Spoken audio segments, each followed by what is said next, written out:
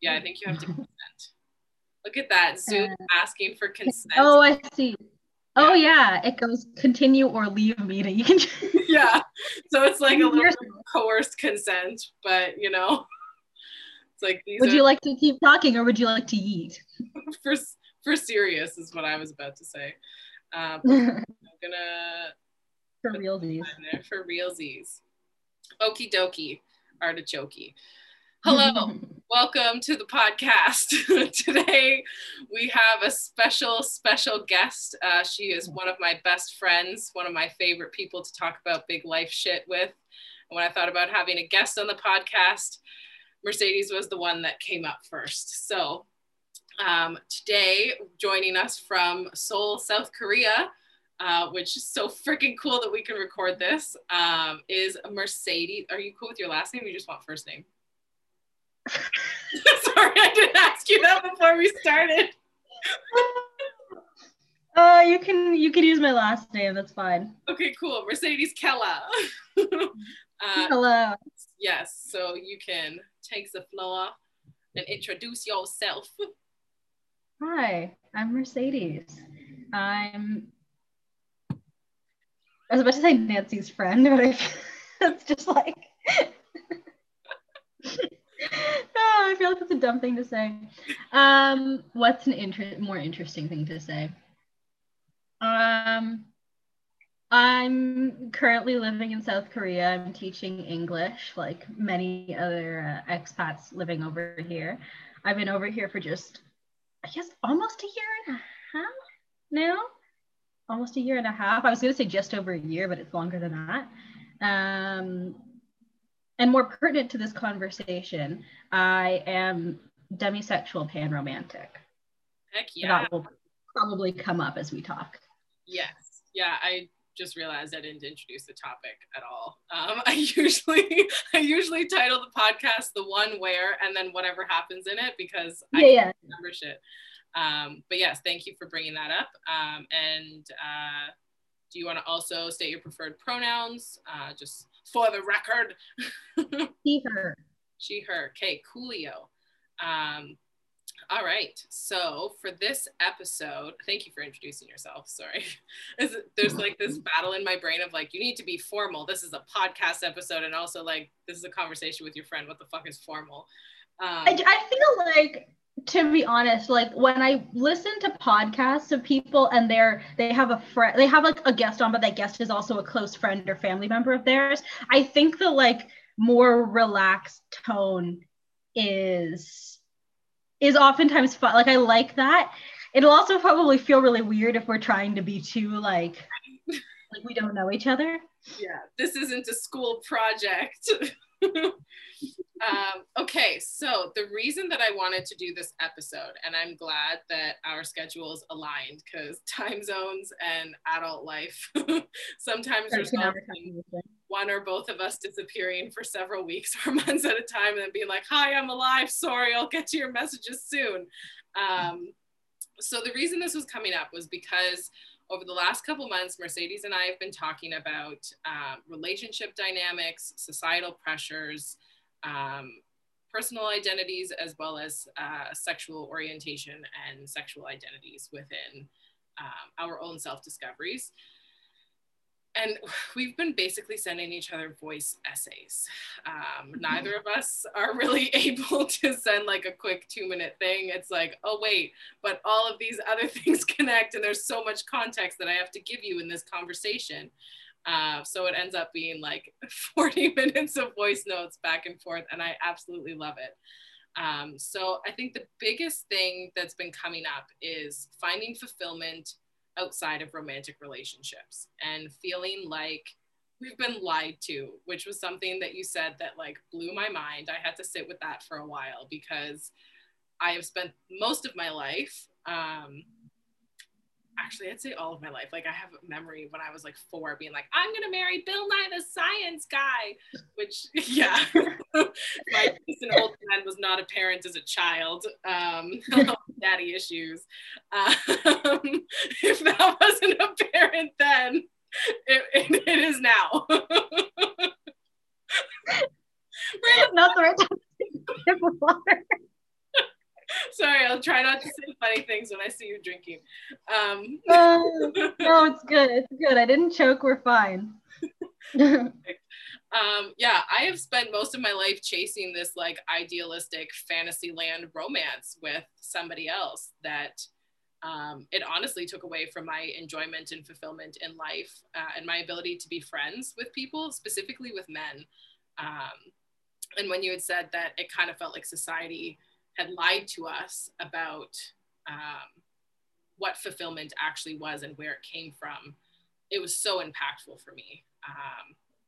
So yeah, what were your thoughts on that? What brought you to that realization? In the overall sense, I think it's been a long time coming, in that like the general idea of like what a successful life looks like, not fully just the romantic part of it, but just the overall idea of like, and that's something that I think a lot of people have challenged, that like you grow up, you get married, you get a job, you get a little house and have some kids. And I think a lot of people in our generation are like, no, a lot of people are like, that's not going to work. Or even if they want to do things like that, like there's parts of that I do want to do, but that they're just like, it's not as feasible as it was for our parents' generation, for our grandparents' generation, and that kind of thing. And I think that like it's been part in like a longer sense in the last like couple of years. I've talked to different adults and I've seen different adults, people who are like in their 50s, in their 60s or 70s, and some of them whom have spent their whole life working toward an idea of a successful life that isn't theirs, that was either given to them kind of by society a lot of the times, but like emboldened by their parents, that their parents had a sort of specific set of expectations for them. And even in some cases where their parents have long since passed away, they're still like, they've so ingrained that that's the idea of success that they didn't realize that it's not their own, and they are miserable. And it's awful. Like they have sources of joy in their life. Like they're not like, it's not like everything is terrible, but it's really sad to see someone in their 60s, 70s, or like whatever, looking back and saying, yeah, I'm really unfulfilled with this massive part of my life. And that was kind of the first part of eye-opening in the last like couple of years, that I'm like, I need to define my own idea of success. And I'm really lucky that my parents are the kind of people that understand you can't push someone into something, partly because they had dealt with that in their youths, and they didn't want to, they knew that if they pushed us towards something we didn't want to do, it wasn't going to turn out well. We weren't going to magically just like be happy with it. We were gonna probably struggle and not be super happy. So they wanted us to be realistic in our goals, but also pick something that we actually wanted to do and would enjoy ourselves. And so long as that was what we were working towards, they didn't mind so much whatever it happened to be. And then in the last, like, I think I started like re-questioning my sexuality, or at least questioning this portion of my sexuality last summer, or toward the end of last summer. And I started like thinking I'm probably demi for a couple of months before talking to some of my friends about it, and then like coming out online, even though I told you I hate like coming out again. I'm just like, you have to figure it out on your own at this point. I'm not going to tell you.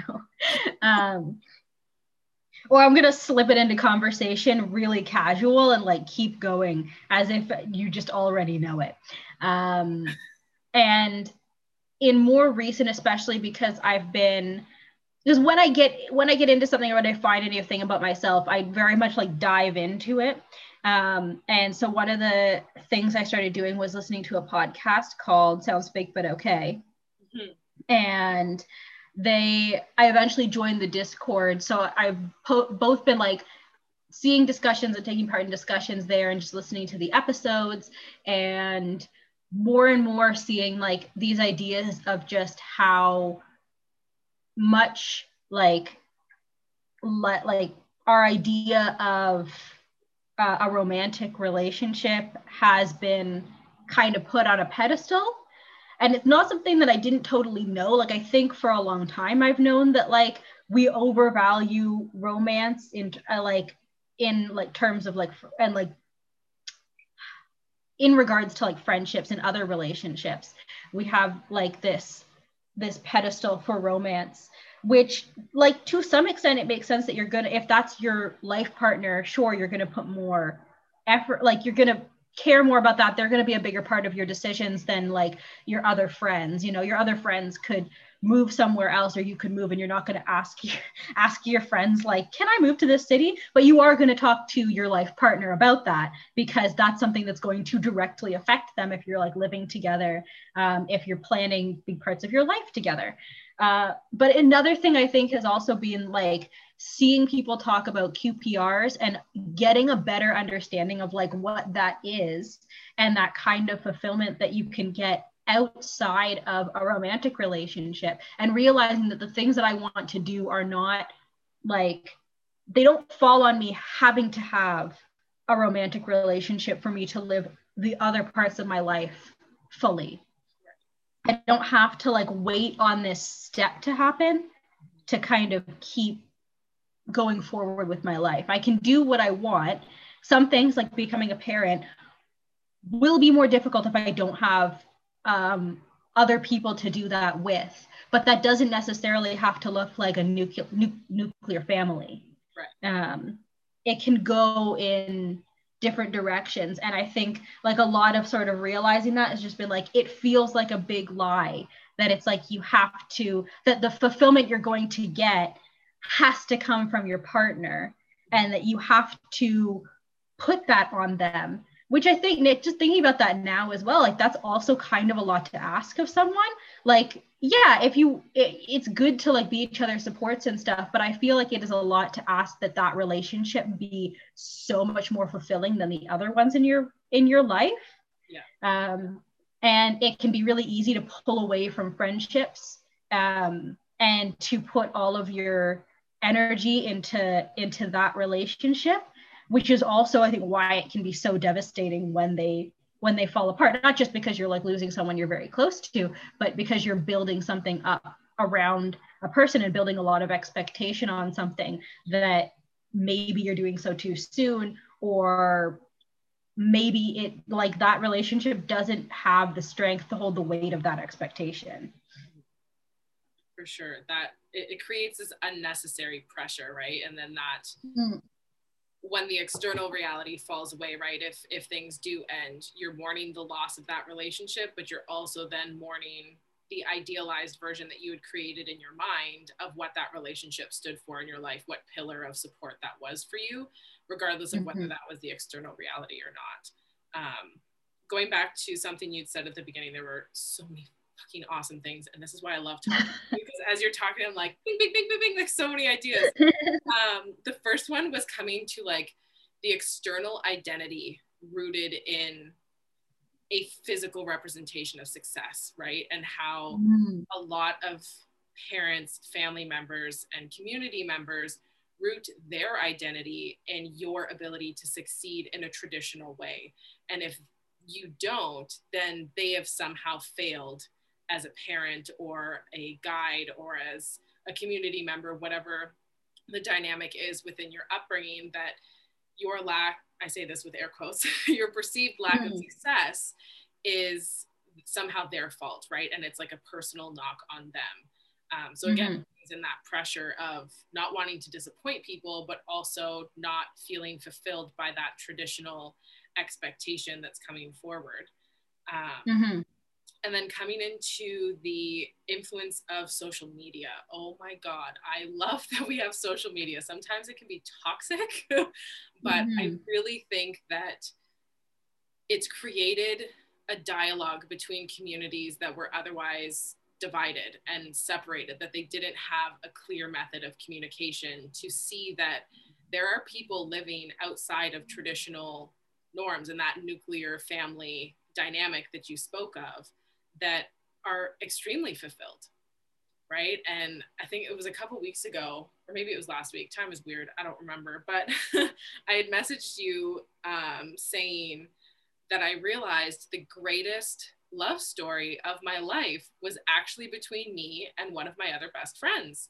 That I realized she had been there for every big life thing, and we had grown so much together that I was like, whatever romantic relationship comes into my life, whatever, whenever and whatever the universe decides to drop on me, it's going to mirror this, because this is a healthy relationship where we can talk to each other. There's space for both of us to grieve if we need to grieve, or celebrate when we succeed, and go through just the mess of being human. And how I like to call them tower moments of like things crumbling down, but also being rebuilt in the same time, because although it was devastating in a way for me to let go of that idealized romance, and as you said, that pressure on your romantic partner to be the main support for everything, when I let go of that, I was like, oh my God, this is actually great though, because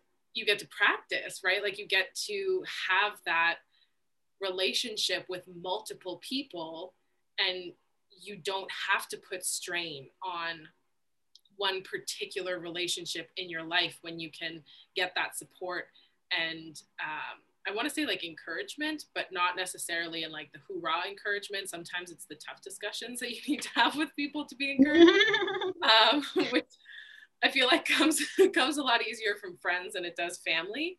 But yeah, that overvaluing of romance really, it sets people up to be miserable, as you said, and to fail in, or feel like they're failing at life, right? Because suddenly if that romantic relationship doesn't pan out the way that you thought it would, then, you know, you're not,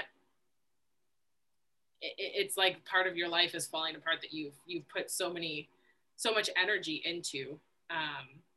And coming back to social media very briefly, it's been incredible as like an educational tool, seeing other people learning how to identify within their sexuality, to identify within their personal identity, and have that be welcomed. Like I've been exploring with pronouns. I recently added they to my pronouns. So it's she, her, they. I use them interchangeably. There's no like preference for either one, but having that addition felt like I was honoring my internal world as well as my external presentation of who I am as a person.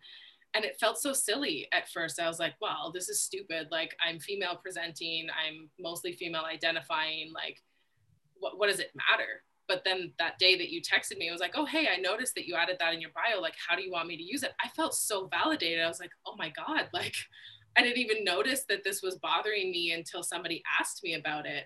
And now I'm like, whoa, this is like such a freeing thing to explore that and to finally have a term to describe how I feel personally. And then also discovering that I'm also demisexual and that there is nothing wrong with me with not wanting to be part of hookup culture or anything like that, that's just who I am. And I don't think I would have come to that realization had it not been for the platforms on social media that I had interacted with. I ended up on the healthy LGBTQ plus side on TikTok, and seeing people living their lives and like opening that discussion has given me my own confidence to be able to tell my friends like, oh, hey, this is actually how I identify, and this is important to me. So yeah, I think there was a lot of super interesting points that you made there. And just before we continue, can you clarify what QPRs are? I don't think I've heard that term before. A QPR is a queer platonic relationship. Okay. Or you'll have queer platonic partnership.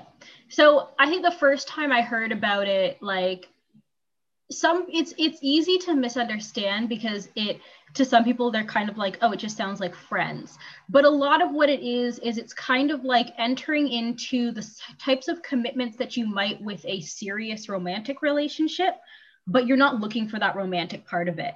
So this might be someone that you're like, a QPR can be a more like casual thing, just like it can be when you're early in the dating sphere. But it also can be a longer term commitment to someone. It might be something where like, and I've seen it come up a lot for people talking within the ASPEC community, is you do have some people who are aro and or ace, and they personally don't want to pursue a romantic relationship at all, but a lot of people still want a companionship and a partnership in life, or a group of partners, whatever it happens to be. But there's a lot of people who still want, you know, that support and that comfort of kind of a primary person that they can turn to. And, you know, you work on still having your network, but it's good to have that person that you can kind of plan things around. Because I think it can, like, if you go through life like without some sense of like close companionship, it can be lonely. And so the idea of it a lot of the time is for a lot of people is a non-romantic, oftentimes serious partnership. For some people that will last like the rest of their lives, that is akin to a marriage, but it is not romantic, it's platonic, but it comes with similar things like living together, like moving around together, making big life decisions together, sharing finances, making like all of those sorts of things that you would consider like a part of a marriage can be a part of a long-term serious QPR. Right. So having like the structural foundation of a marriage without the romantic interaction and I want to say attachment in a way. Yeah. Okay, cool. That reminds me of what we were talking about in terms of like co-parenting with friends or people who have similar parenting values, especially as you said, like being a single parent would be a lot more difficult, but having a romantic partnership or having children is not dependent on having a romantic partnership. There are many ways that you can go about having children, whether through adoption. I was about to say like scientific assistance, which is such a weird way to say like. That's a weird term for IVF, but I kind of like it better. Right? Yeah. I was like, scientific assistance. Scientific assistance. Yeah, you grow yourself a baby. I mean, you'd be growing a baby either way, but there are so many different ways to meet that fulfillment. And so like it can be lonely if you don't want that romantic relationship or that romantic dynamic in your life, or it just hasn't happened for you. It isn't part of where you're going in life. It doesn't mean that you don't still deserve companionship, that you don't still deserve care and compassion from somebody else, especially in a long-term capacity. And I really love that idea of like friends being friends five ever, like that you can do the big life stuff with friends. It doesn't have to be with a romantic partner all the time. And I think that also comes back to what you said about like not letting go of friendships when you are in a romantic relationship, right? Like as much as it's important to foster that sense of companionship and connection with your partner, you still need to foster that with your friends and your other support group members. Because again, it's not dependent on that one person. That's such a huge expectation. And I want to say burden to place on someone. Like they're also going through life themselves. They have their own identities and experiences that they're working through at the same time. That it's a lot to expect one person to be able to meet all those needs. And that was something we had talked about within the parenting sphere too, of parents who either don't enjoy certain aspects of parenting, which is totally okay because it is very hard. And varied as well. There's a lot. Yeah. So much has to happen. Yeah. Oh my God. Yeah. Kids need a lot of attention and stimulation and guidance, and expecting that one or two parents are able to provide that on a consistent basis while also still maintaining their own personal identities, their own external lives, and, still having that sense of balance between everything and being a parent is just unrealistic. And there's almost this sense of shaming parents who, you know, need to rely on daycare or need to rely on family members or community members to help them with kids. But when you look at it, like that wasn't normal until recently, right? I want to say the 40s or 50s, if I'm remembering correctly, that like single family unit really became a mainstream idea. Don't quote me on that date though. It's like an abstract number that's coming to my head from another conversation I had with a friend. Yeah, I do think in like the aftermath of World War II, there was a lot of like I know that like there was a really strong emphasis media wise on it for sure. That really solidified it. And you know, some aspects of parenting are not fun, right? Like sometimes you either don't have the energy to do it or you just don't want to, and that's okay. Like that doesn't make you a bad parent. And especially if you have multiple children, like each one of those children is their own unique individual. They are their own unique person with their own unique needs, and you might not be able to provide that for them. And there's nothing wrong with, I want to say, like outsourcing that to somebody that you trust who can provide that and wants to provide it, right? Like I would much rather my future children have multiple people that they can go to and not just be dependent on me, because what if something happens to me? Then you have nobody else that you can turn to. And that's, I want to say, like, that's unethical. It's unethical parenting. Unethical parenting. Unethical parenting. I've been on like an ethics dilemma for the last month of like everything that we've been taught, those lies. It feels unethical. I'm like, this is not for the benefit and well-being of everybody. This is not how things should be. That actually reminds me of a TikTok I saw yesterday, I think. That was really interesting. It was a woman talking about her postpartum depression and expressing the things that she feels about it and the emotions that she's going through with it. And that also, I feel like, ties into that. Is just like even just not mentally being at your best or having your own issues going on, which I can imagine like postpartum depression has to be pretty devastating when you're feeling like you should be like on top of the world and super excited because you have a new baby and you just can't do that, or you're having trouble connecting with them. And I know I've seen like so many sources say telling women, like, if that happens, you know, you're not a failure. You're not a bad parent for being, you know, for not connecting, for having, you know, mental illness or issues coming in. But I feel like that's probably still a pretty common feeling amongst parents who start to suffer with like that kind of thing.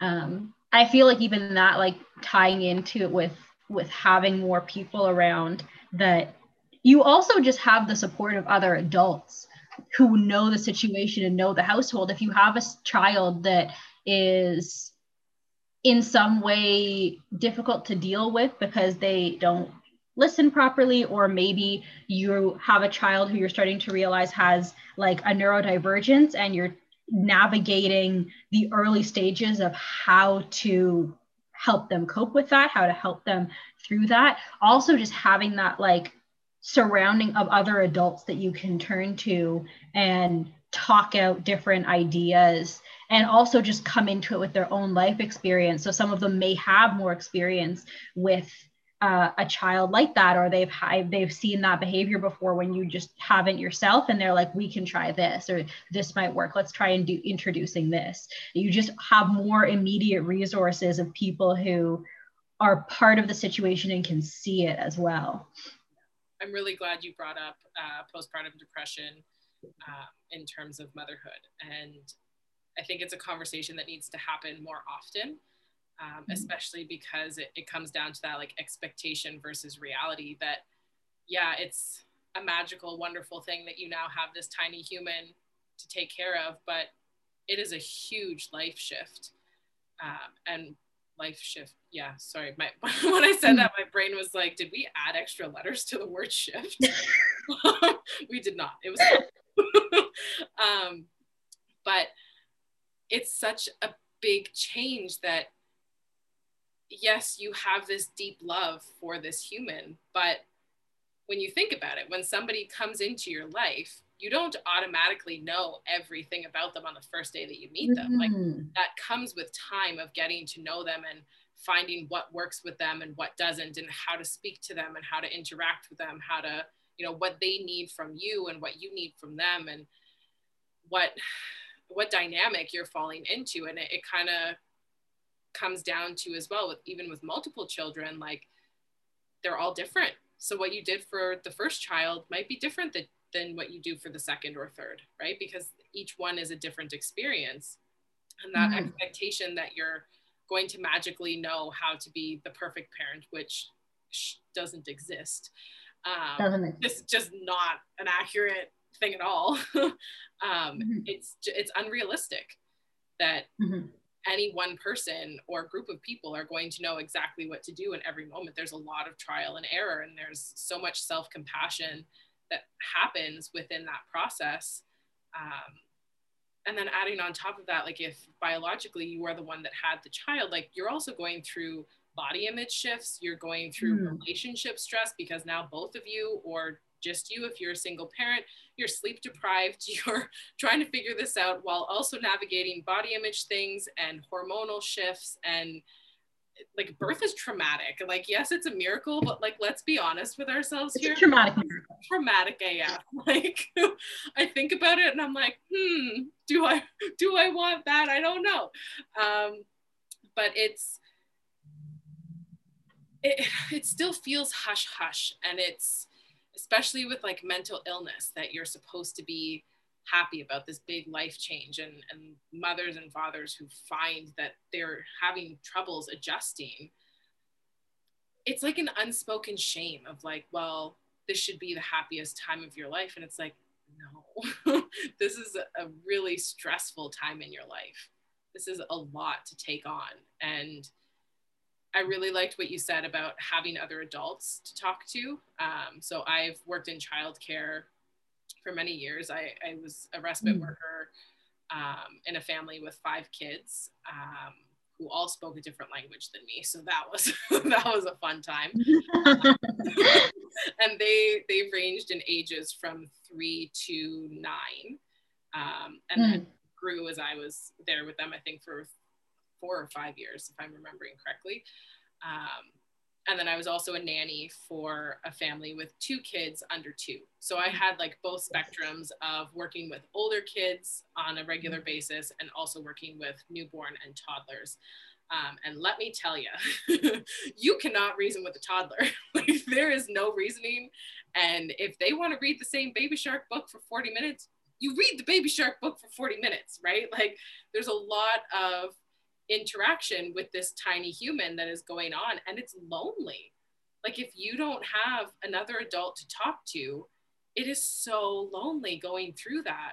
And I remember, like, if their mom was out running errands and I was at the house, when she came back, I was like, oh my God, please talk to me. Like, on the days that she was gone the whole day, as soon as I got home with my roommates, I was a blabbermouth for sometimes hours, because I was like, I need adult interaction. And I think about all these like stay-at-home moms that are so isolated in this environment, that they're balancing that isolation on top of everything else that's going on. And that's not to say that all stay-at-home moms have no external support or community or group members, but that traditional expectation that you're able to handle it all yourself is just, it's a lot.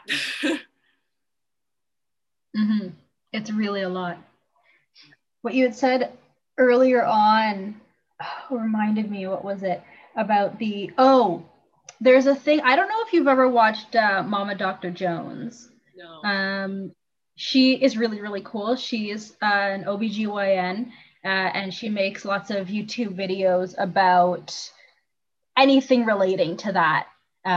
She also does a bunch of the ones where she'll like react to like a scene in a movie where she'll react to I didn't know I was pregnant and stuff. Those ones are really fun. But something that she said a number of times, she has 4 kids, and she said that when she had them, she said she loved them, as in she would take care of them. She wanted to take care of them, but she didn't like them yet. She's like, they're new. I don't know them. I don't know their personality. I don't know anything about them yet. She's like, I love them as my children. I'm going to take care of them. But when she had them, she's like, some people do have this like just intense connection with their baby right away. But she said for herself, she did want to care for them, and she obviously wanted to make sure they were okay.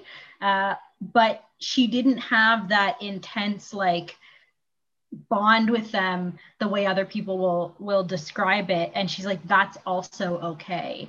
And it's very cool. And that what you were saying reminded me of that, that idea, like that there's an expectation of how you're supposed to react when you have a child, and there's a lot of expectation around like what is going to happen when you have kids.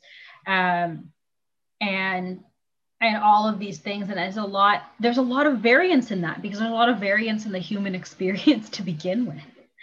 And it's so, I feel like, so just sort of pushed aside a lot of the time, or like what those differences can be, or what might happen that you're not necessarily expecting, or your own reactions that you're not necessarily expecting either. For sure. I think that not liking them, it made me laugh, because I was thinking about some of my more introverted friends who have children, and they're like, I love my kids, but I need to be in my house without you for a bit. Like that personal one-on-one time with yourself needs to still happen. And I feel like there's this pressure on parents to want to spend every waking moment with their children. And I want to jump in there. I think the pressure is much more on mothers than it is on fathers still. 100%. Yes, I can definitely agree with that. Thank you for adding that in. That's a very important distinction to make. That if you don't want to spend every moment with your kids, that somehow makes you a bad mother, or that you are not maternal enough, that there's something wrong with you. Mm-hmm. Really, it's like, okay, wait a second. If we're giving this leeway to fathers to take a break and like go have time on his own and whatever, why are we not doing that for mothers? And actually that reminds me of a TikTok. Again, TikTok has been awesome. I'm glad I ended up on like the educational side of TikTok, because there's a woman talking about how mothers are expected to be primary caretakers, household managers, financial managers, meal prep person, cleaning lady. And she had like tallied up how much it would cost to outsource all of the things that she does in a day. And it was like $600,000 a year for everything that she does. Cause she was like, I manage everybody's schedules. I organize after school activities. I'm part of the PTA. I'm like doing all of these extra things that I, get no recognition for. It's just expected that I do them. And I get no help for, because again, it's just expected that I do them. And it made me so sad that there are women out there that are going through this and are so isolated in it and are underappreciated, right? Mm-hmm. And we see a lot, specifically in mom groups, from posts that my mom friends have shared with me, that dads are like glorified for doing the bare minimum. With parenting, that it's like, oh my God, you changed a diaper, what a great dad. And it's like, okay, but that's your job, right? You're 50% of parenting, right? And okay, so this makes me think of my own like extended family, and we have a lot of traditional Catholic values in our family. I kind of pieced out of that one hard, but I was like, yeah, no, not for me, I'm gonna go, thanks. But when I think about family gatherings, we do potlucks now because it's too much for my grandmother, who's in her mid 80s now, to cook for all 25 of us, which it never should have been her responsibility to do in the first place. They're already hosting everybody in their home. So we started doing potlucks, and in each family unit that comes, it's always the mothers that are planning who's bringing what. They're the ones that are organizing the email chain. They're the ones that are organizing the groceries for it, then the cooking of it, the transporting of everything, plus wrangling all the children and organizing, if it's Christmas, gifts for people, or if it's Mother's Day, like special flowers and bouquets and all of this stuff. And then you get to the family gathering and all the men sit down at the snack table and they're served drinks and they're, you know, having a grand old time, and the preparation of dinner, the serving of dinner, the gathering again of children to bring them up to dinner, and everything else is falling to the women. They're the first ones to serve everything. They're the last ones to sit down to eat, but they're the first ones to get up to clear the table. And suddenly the men are all off, you know, having their little guys chat after dinner, and all the women have to clean up again. And I remember being so frustrated that, like, as one of the cousins, I was like, why aren't my male cousins helping? Like, why are we doing all of the dishes? And it was just what was expected within the dynamic.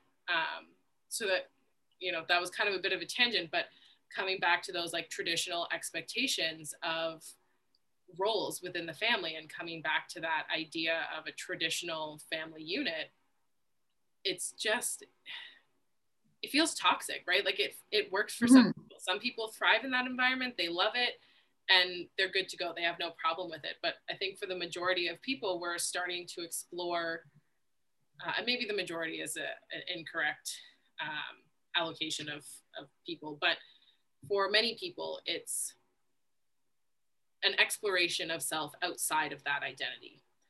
But that exploration is terrifying, because what happens when you walk away from everything you've known your whole life? Right? It's scary to walk into that uncertainty and not know what's going to be on the other side, and also not know how what you're leaving is going to react to you making a different choice. Yeah, because I think it's easy as a family to take for granted that your kids are just going to do the same things that you did, that they're going to follow those same paths. And I think that's probably a big part of where like generational rifts kind of come from, is that a lot of people kind of realize, oh, I don't want to do things the exact same way you did, either because you're miserable or because that doesn't work for me. And it's hard, I think, on the other end for people to accept that they're either nowadays there is a different way when there wasn't when they were younger, or there's probably a level of resentment. There's some people looking at it like, I wish I had that choice and I don't. And there's maybe a level of bitterness that if I had to go through this, you have to too. That's just the way things are. And I've seen that sort of like attitude echoed with a lot of things, like when it comes to like free university or tuition forgiveness. You see people who've been through it be like, no, they should have to pay like I did. You're like, why do you want young adults to go into debt, right? You should want them to not have to deal with that.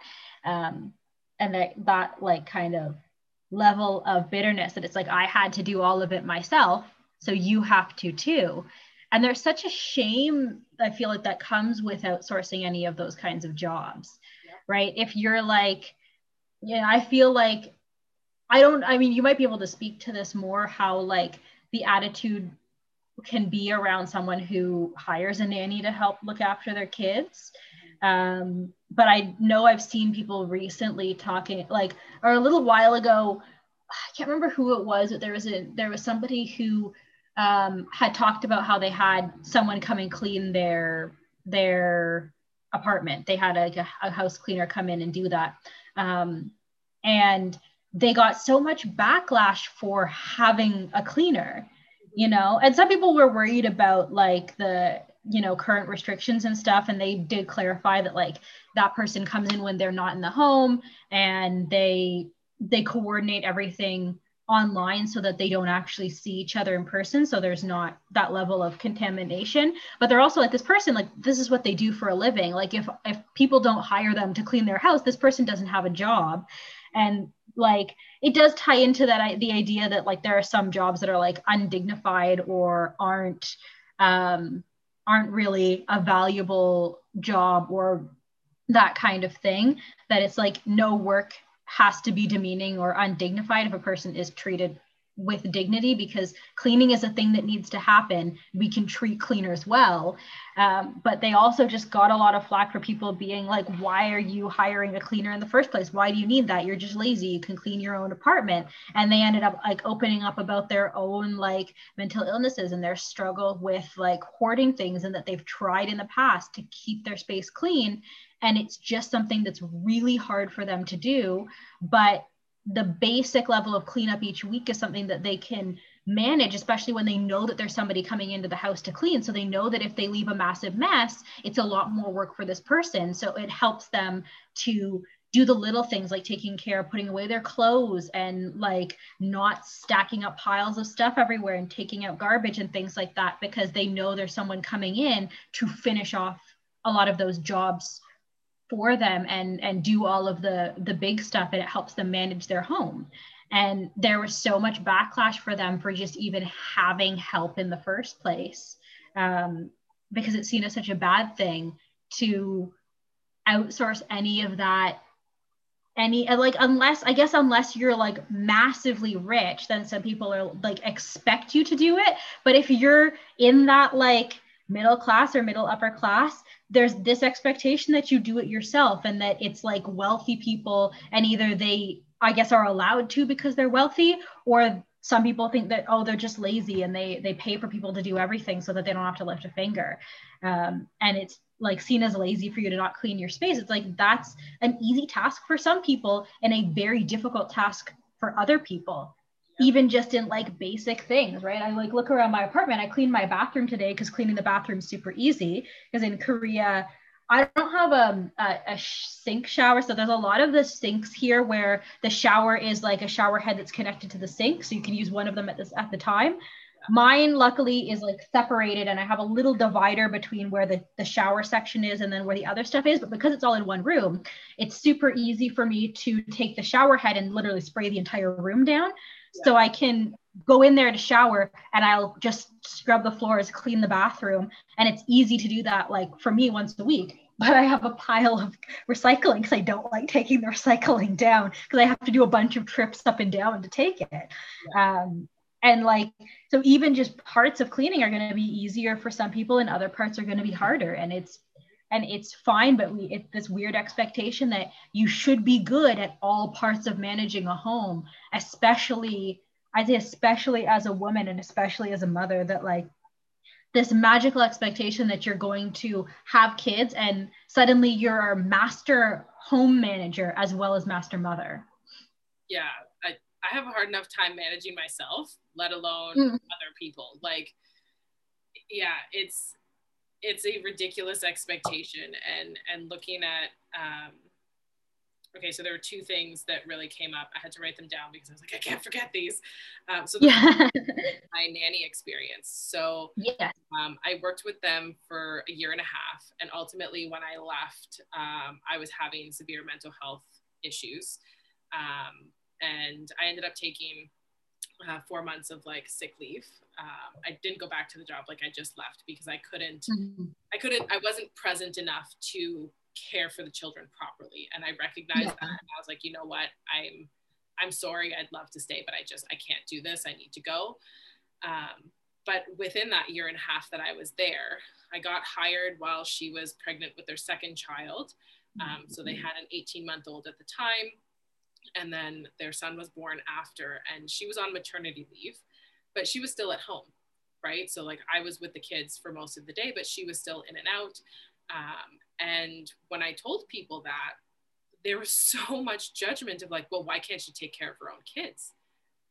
And I was like, because she's taking care of herself, right? Like she's using this time to care for the rest of the household, because between the two of them, there were 11 children, ranging from newborn to 18, right? So it was a blended family with a lot of different dynamics going on, a lot of different needs with each child. And she was busy doing all of that other stuff and also taking care of herself postpartum. But I was surprised by the judgment. I was like, whoa, wait a second. Like, this need for assistance within the home is something that I can provide them and something I enjoyed doing until I wasn't able to anymore. And like, why is that a shameful thing? And like, they were a wealthy family, so having a private nanny was not out of the norm, especially in their neighborhood. Like, I'd cross other nannies at the park and walking down the streets and at like the mommy and me groups that I would go to on occasion with them. But that judgment was never directed at the father. It was always directed at the mother. And it was so frustrating to me of like, they're good people. Like, they just want assistance and they don't want their children in daycare. So why would you not hire a nanny if you can afford one? And going back to that, when you were talking about cleaning, so I've done cleaning with most of the childcare positions that I do just because it's part of caring for kids, right? Like, you're going to do general cleanups of the room, you're going to cook, you have to do dishes, right? Like, there's a little bit of overlap between cooking, cleaning, and childcare. And laundry is, wow, children. They are. Go through a lot of clothes. Oh my God. Okay, side note, because this is just one of the funniest stories from childcare I have ever experienced. And it happened like a movie in front of me. So I was sitting on the floor with the toddler, we were reading books, and I could hear her stomach gurgling. And she was a great pooper, good pooper, gold star for her. But I knew that this day was going to be a long one with a lot of diaper changes. She was having some gastro things happening, and she farted. But when she farted, she actually pooped, and it like shot out the back of her diaper like a water fountain up into the air and landed beside me on the floor and made like a very comical splat. Like, I can hear the sound still years later. And I was like, I can't even be mad that I have to scrub this whole floor right now because this is just the funniest thing I have ever seen in my life. And she just kept reading like nothing happened, right? She was like, well, I had to fart. I farted. It is what it is. That's a powerful poop. Oh yeah, it was like high velocity pooping out of such a tiny human. I was amazed. I was quite impressed. But thinking of that, going back to the cleaning off of that side story, everybody loves a good poop story. I'm always known as the poop story sharer in our friend group, so it is what it is. But looking at the cleaning, I started to think about how our society is designed for neurotypical people. But the other lie I think that we're encountering is that there are neurotypical people. I think there's such a spectrum of functionality and existence that we convince ourselves that because this is the way we've always done it. When you said this is just the way things are, I had so many like alarm bells going off in my mind because that is one of the most dangerous phrases and most, it's like a barrier phrase to me, right? Like, it effectively ends a conversation of like, well, this is just the way that it is. It's like, okay, wait a minute, minded, right? But that idea that we were built to work a 9-to-5 job plus balancing all of this other stuff it's bullshit. I'm just gonna say it, it's bullshit. Like, nobody is able to do that in every single capacity every single day, right? Like, we weren't built for that. That the way that our society is structured was a choice that was made. And because that choice was made, that means we can make a different choice, right? We can have a more accepting society to include that atypical and neurodivergent group of people, that they don't have to worry about fitting into this box, right? And as you said, like outsourcing cleaning, if that's something that you struggle with doing, like there's no shame in that. Mm-hmm. Right? Even if it's just because you don't like doing it, right? Like if it has nothing to do with mental health or mental illness and you just hate cleaning, fuck it. Mm. Don't clean. Like, why are we forcing ourselves to conform to this idea of what living on this spinning freaking rock in the middle of space means when like we can choose to do anything else. We don't have to do it this way just because that's the way it's quote always been done, which again is also it's not true. It's not true, right? Like that's one of the biggest It's been true for maybe 100 years, 200 years, depending on what the thing is. Like exactly. And like my roommate and I were talking about this a while ago, that the responsibilities of a household, right? If we're going back to that nuclear family idea, at the time when this was the norm, when this was like the new norm that was happening, one parent was able to work and afford to provide for the entire family, which meant that the other parent, typically the mother in this case, would be taking care of the household responsibilities, the children, and everything else, right? Like that was almost her sense of employment. And now we're in a position that that's not feasible. You cannot raise a family on a single income. Like it's just, I mean, you can, but it's extremely difficult and it's extremely stressful, right? Like it's unnecessarily stressful that both parents mostly have to work.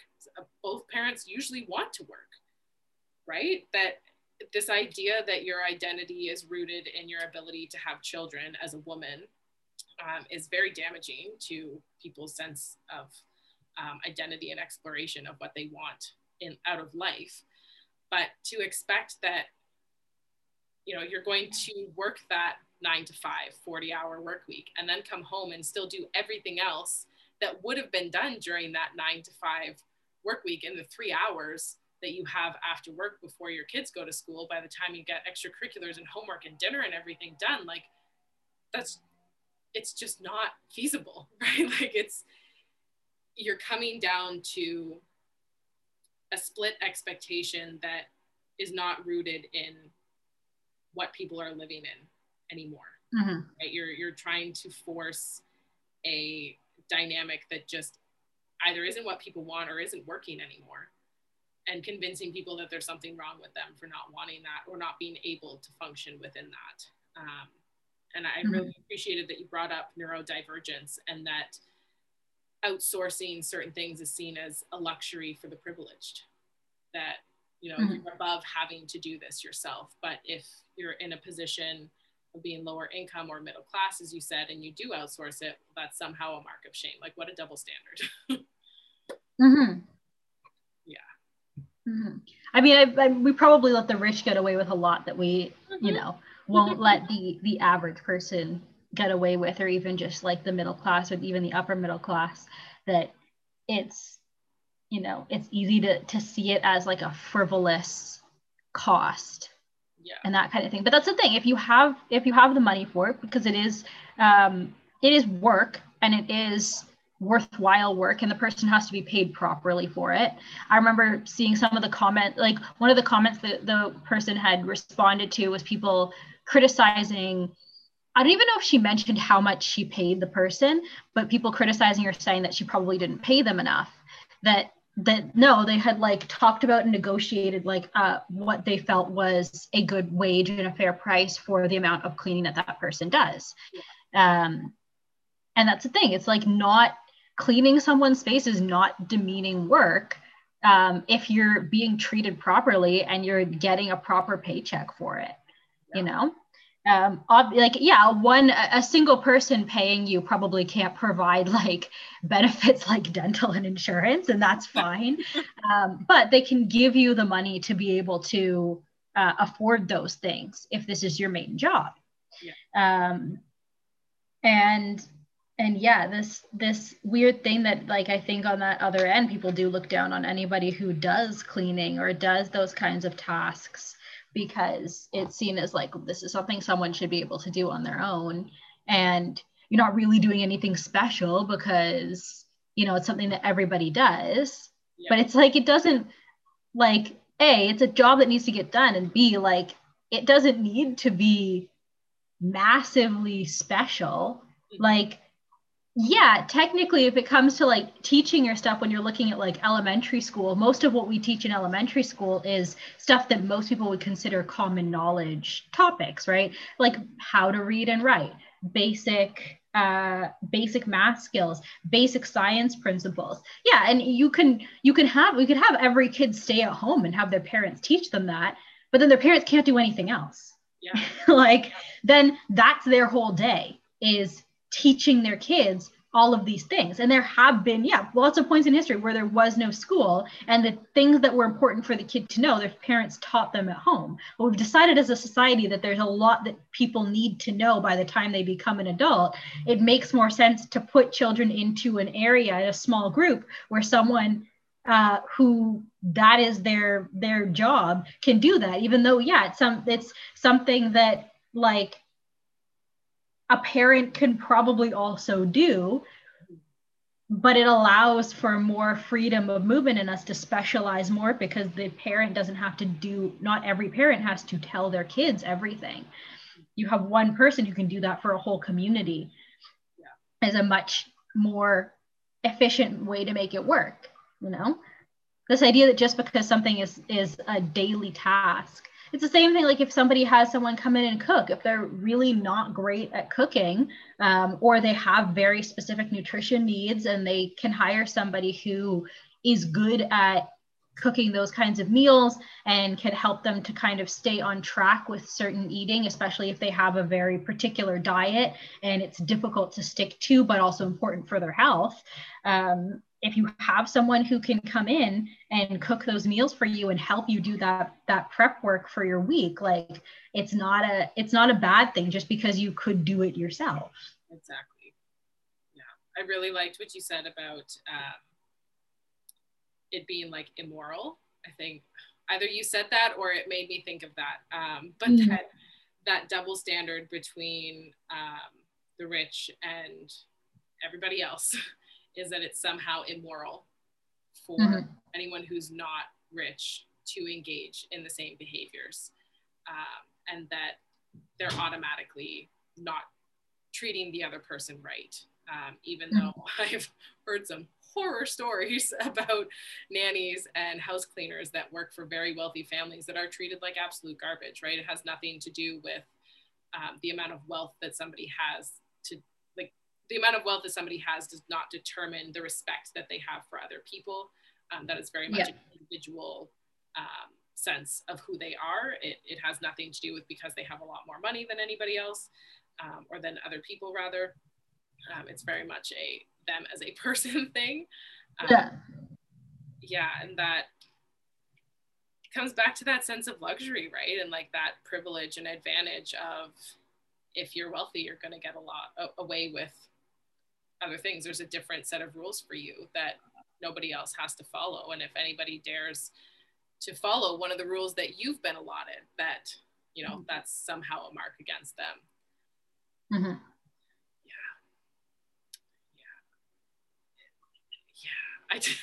Sometimes I get so overwhelmed thinking about this, because it's really wild. It is, and it's so frustrating to see, like, how hard people work to try to be better, and they're just met with barrier after barrier after barrier. And that's just, like, we're just talking in this sense of, like, financial barriers, not even any kind of, like, gender identity, race issues, like any other systemic problem that people might be facing. Like, that just adds on to everything else, and there's, like, a different set of rules for every area that you encounter, right? And then you have so much overlap between everything else that it's a lot. Like, it frustrates the hell out of me thinking about how we have created a society that is so divisive. Yeah. Sometimes I read words and I don't know how to say them. It's like when I thought epitome was spelled EPITOMY, and I thought epitome, the proper spelling of epitome, was a totally different word. And I thought that until I was like 23 years old. So, but yeah, this creation of society that's so divisive, when we're being sold this narrative that that's actually how we're staying united. And it's just not true. It's just simply not true. And, everybody, I feel like, as part of the human race, has some sense of, well, not even hold on, I'm just going to scrap that first part of the sentence. We're going to start over. Yeah. Two different thoughts. But it's like a basic human desire. Seriously, it's a basic human desire to belong and to be accepted by people, right? Yeah. That is a shared commonality across all of humanity, that we are built for community. We're not built to be completely independent. And I find, especially with women now, like we're in the complete opposite of, you have to be this fiercely independent person who doesn't need anybody, who has to be like self-made, a self-starter. And like the term self-made is a whole other thing, because nobody is self-made. I'm sorry, that's just factually incorrect. Like you received help from somebody along the line at some point. It wasn't just you, but that's a whole other conversation.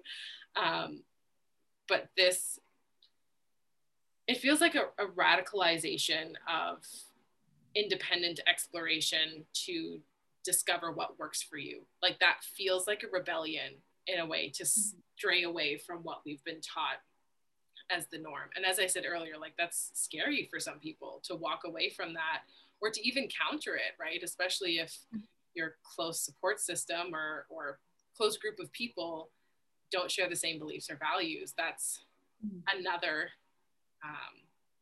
honestly, it feels like a burden, like the burden of educating people on a different way of life, right? And if they're not willing to engage in that conversation, if they're not willing to explore a different way, if they're rooted in that belief of, well, that's just how things are, then there's a whole like grieving process of feeling like you're leaving them behind, when really everybody has that independent choice to make of whether they want to follow suit with keeping with that way things have always been, or whether they're willing to explore an outside identity and application of fulfillment and success outside of that societal expectation. Yeah, I want to tie that back to what you touched on, some intersectionality and like the ways that can play into it, and I wanted to dig into that for a moment as well, because you're right, like there's different rules depending on who you are and how you present and what people think of you. And you get that idea of like the model minority, yes, where like if you're not white, if you're visibly not white, it's very easy for people to expect a lot of you. And even on the level of like being a woman, you often have to be a lot beyond what a man has to do to get that same level of recognition. And when you add any other thing onto that, it becomes harder to meet that goal and meet that expectation of what people want from you, and to rein in the other parts of it as well, right? There's a level of like women, will get called emotional, right? If we get angry, if we show any level of emotion. But if I add in being Black to that, I can't get super angry. And I'm luckily not a super angry person, but there's a level to which, like, if I get angry, I am stepping into a stereotype. So there's, this idea of having to rein that back, even if it's a genuinely infuriating situation, because of how it's going to change, how it's going to lean into people's expectations of how I would behave, and what it's going to reinforce within their head of what kind of a person I am, that it makes it much easier to dismiss me if it's, oh, she's just an angry Black woman, and that's just what she, that's just how she is. And it ties in, like I've seen as well, you get like some particularly like gay or bi or anyone who is cis but part of the LGBTQ community, who you see turning on trans people and finding ways to invalidate trans people as this way to try and like appease the cisheads that like are bigoted. And it's some way of like, oh, I'm more like you. I think they're being ridiculous. I think, it's too much, as just a way to, appease the majority group and try to like fit into whatever those rules are, and just divide the community even more than it already is. I'm sure you've seen, being in it, that there's definitely like lots of division within the community already, because fairly enough, it's a community based on people who have a similar thing that is inherent to who they are, but that has no bearing on how you were brought up and what your belief system is and any of that. So you're going to clash with people because you might both have the same identity. You might both be gay, you might both be bi, but that doesn't mean that you're going to agree on everything. But yeah, there's so much that ties into expectation with like how you look and what people expect from you. Depending on how you look, you might have to act more calm or more put together. You have to present yourself as more put together. Be careful about how you do your hair and things, because it's going to cause issues and make, you know, people within the majority feel really uncomfortable. And that comes back to, well, you have to change it because you need to conform to whatever we're expecting for you. And so it does get very scary to step outside of that. And depending on the way in which you're stepping outside of it and where you're stepping outside of it, at times it becomes dangerous or physically dangerous to do so as well, which is like its whole own other deep discussion. But like, I guess it's also that line of like where and when and how do you step out of expectation while doing so safely. I've definitely seen a lot of those, you know, those sorts of things this month with people, in particular, people who want to come out, but they're in a not safe situation. Luckily, I see a lot of like queer influencers who will say like, your safety is the most important thing. Like, don't feel, it's the same thing happens in October when National Coming Out Day happens, that they're like, you're not obligated to come out. Like, you might want to, and that's great, but if you're not in a safe situation, it's much better to wait until you are in a safer space to be able to do it. Like, don't put yourself in danger just because it's Pride Month and there's ways to celebrate from the closet. There's ways to engage in the community in a way that will hopefully not like lead to your harm. And it's like your physical and mental safety are the number one thing. So stepping out of those expectations, depending on what that expectation is and where you happen to be, like it ranges from uncomfortable and like difficult, because you're going to have people who don't understand it and don't get it. And, you know, it can be like this minor frustration if you're trying to explain something to someone, you're trying to explain demisexuality to someone and they're like not getting it, you know, it's not the end of the world, but it's a frustrating moment to like actually dangerous if you're coming out as queer, or if you're stepping out of an expected role in an area where people really are not going to accept it and are okay using violence if they find out you're a part of a group that they don't like. Thank you for sharing all of that. It was such an impactful disclosure with your experience as like having to manage your anger as a Black woman in any situation.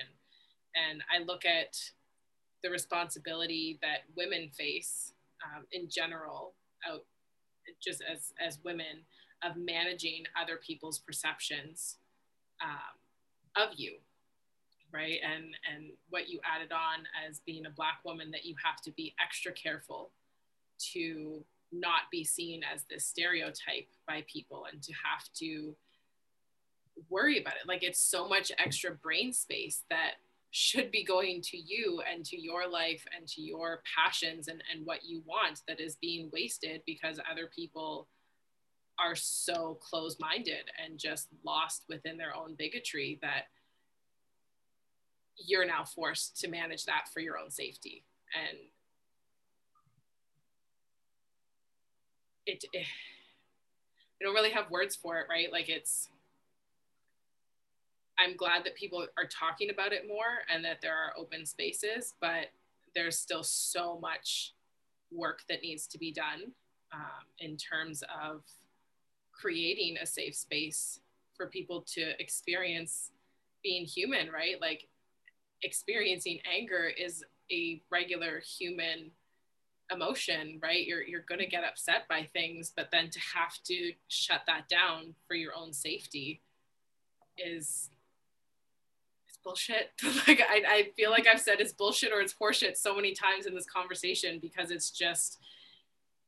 it's ridiculous, and it almost feels like a defense mechanism in a way of like having to manage your experience and other people's for your own safety. That you know, it's not your responsibility. It shouldn't be your responsibility to do it, right? And in those situations, it becomes something you have to be aware of. And I think especially within the workplace as women, that's something that that we face a lot of not being seen as emotional. And so I started a new job recently. I'm going through the training process with a new startup company.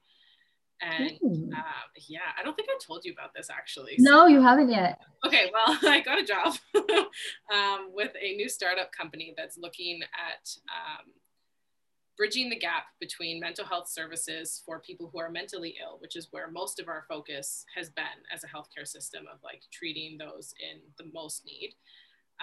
But then we have this gap of everybody in between, and it's particularly affecting older Gen Z and millennials because we are considered that burnout generation, that we're still trying to make that old system work, but we're starting to see that it doesn't.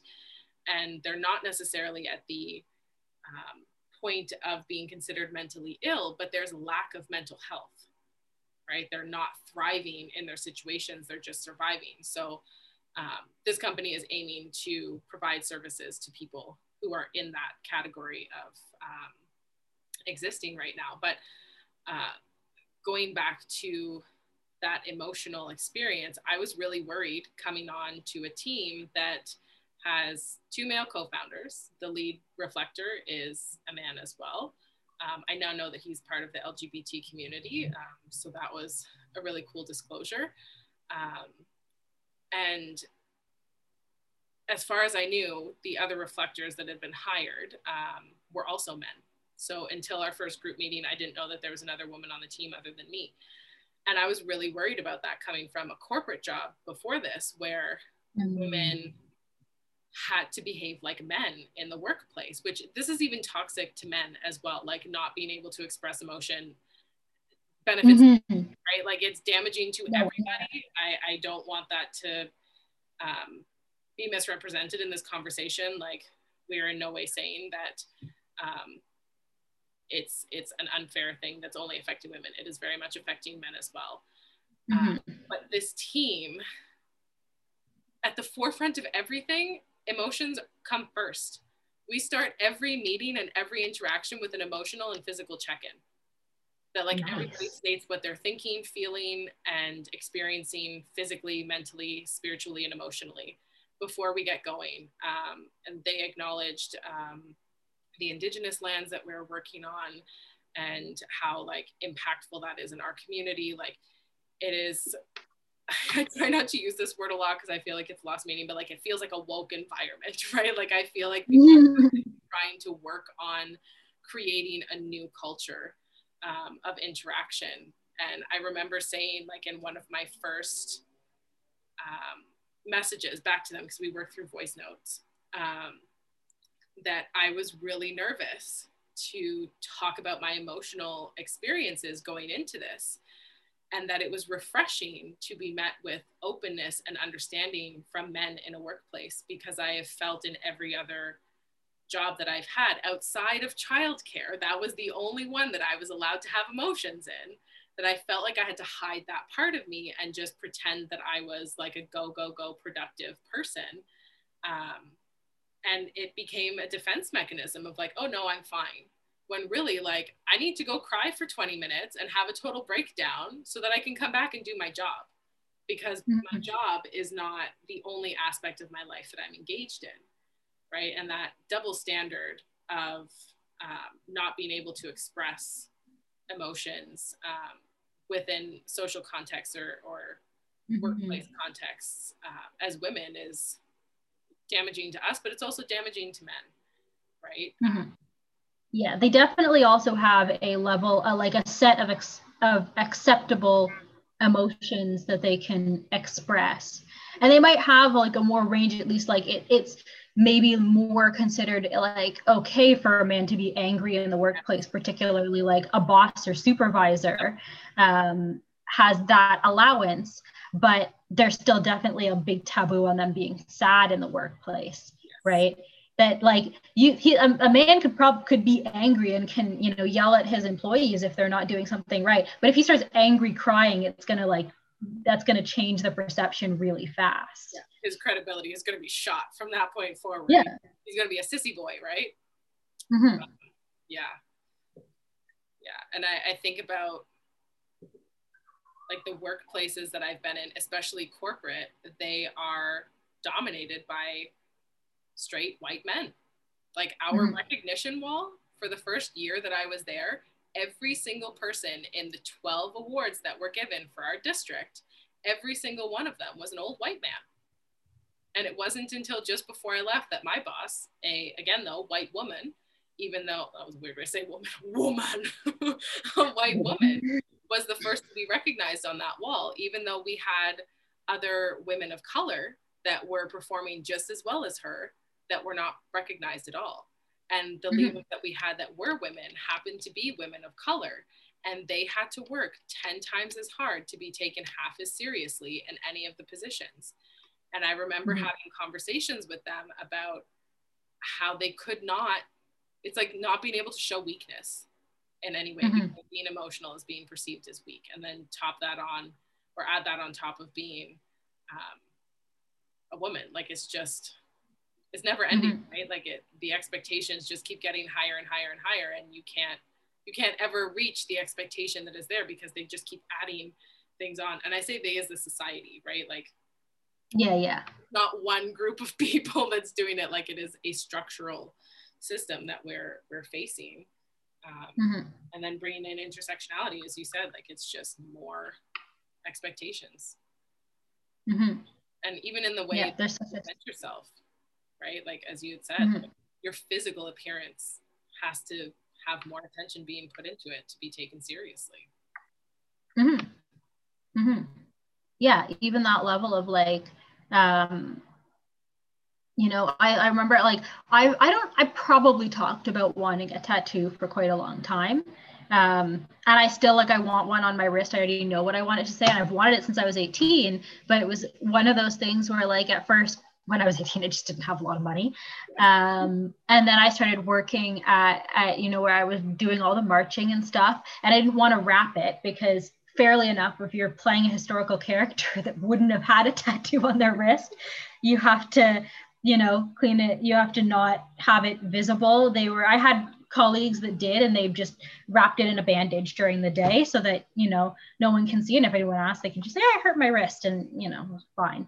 And then coming here, they had like, even on the application, they asked if you had any tattoos, if you had any piercings other than your ears done, that were invisible areas. And if they were invisible areas, you had to send a picture of what it looked like, because they're in Canada, it's a little bit more open to, you know, I've seen teachers have tattoos. Obviously there's some things that are acceptable and some things that are not. If it's something that student couldn't have on their like, you can't have like swear words tattooed all over your arms. You can't obviously have like slurs or like that kind of thing, anything racist, anything like homophobic. You can't have that tattooed on your body and working. You're gonna get told that you have to cover it going to work at a school. That's absolutely valid.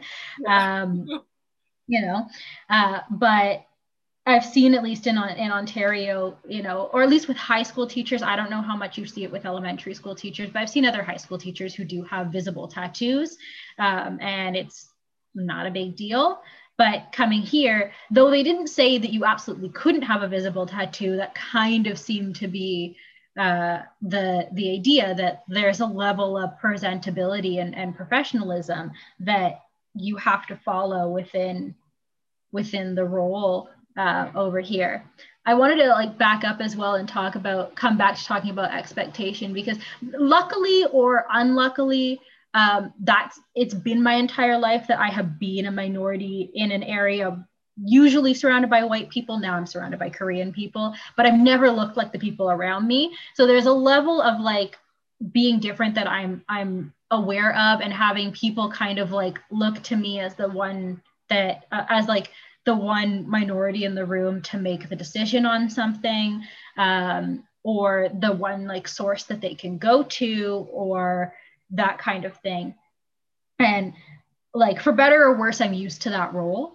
It's something that I've been in. It's something that like a lot of people of color have been in.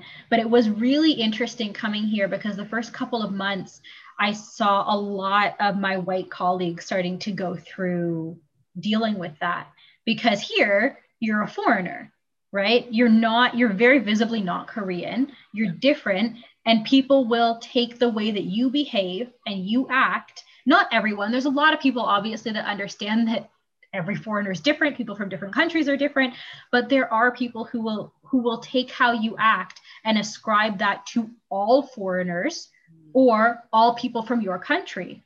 They'll say, oh, if you're rude, they're going to say all Americans are rude or all foreigners are rude, right?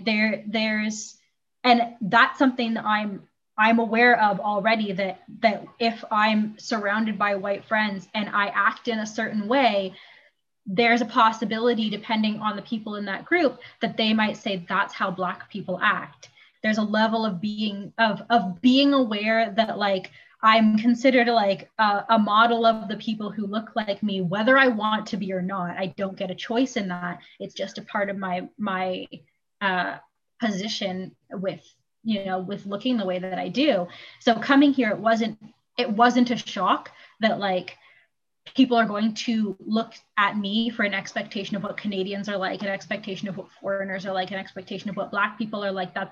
It's not a new thing for me, but it was really interesting to see particularly my white colleagues going through this and being really frustrated by, these either being judged by what the last teacher had done, right? That they're like, why are they judging me based on something that someone else did that is a totally different person? Or getting really ignorant questions about people from America or people from Canada or people from England.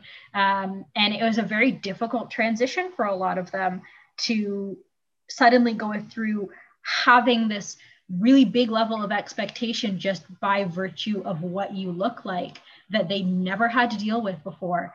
And now they're suddenly, it's the closest they're going to get to being like that level of minority where where people look at you and you're different and they're going to start judging you based on the actions of other people. It's also why I get really frustrated when I see stories of foreigners doing really stupid stuff here, because I'm like, I know that like, luckily my coworkers who know me well enough, like are not going, and especially the ones who've also traveled to other places, are not going to judge me based on what, some rando does.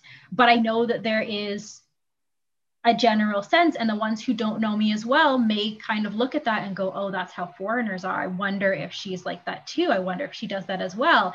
That a lot of us get kind of frustrated when we see foreigners doing stupid things, because we're like, that reflects on all of us.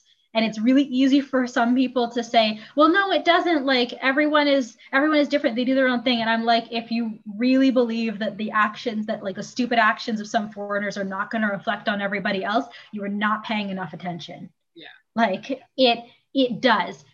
Obviously, there are people that understand.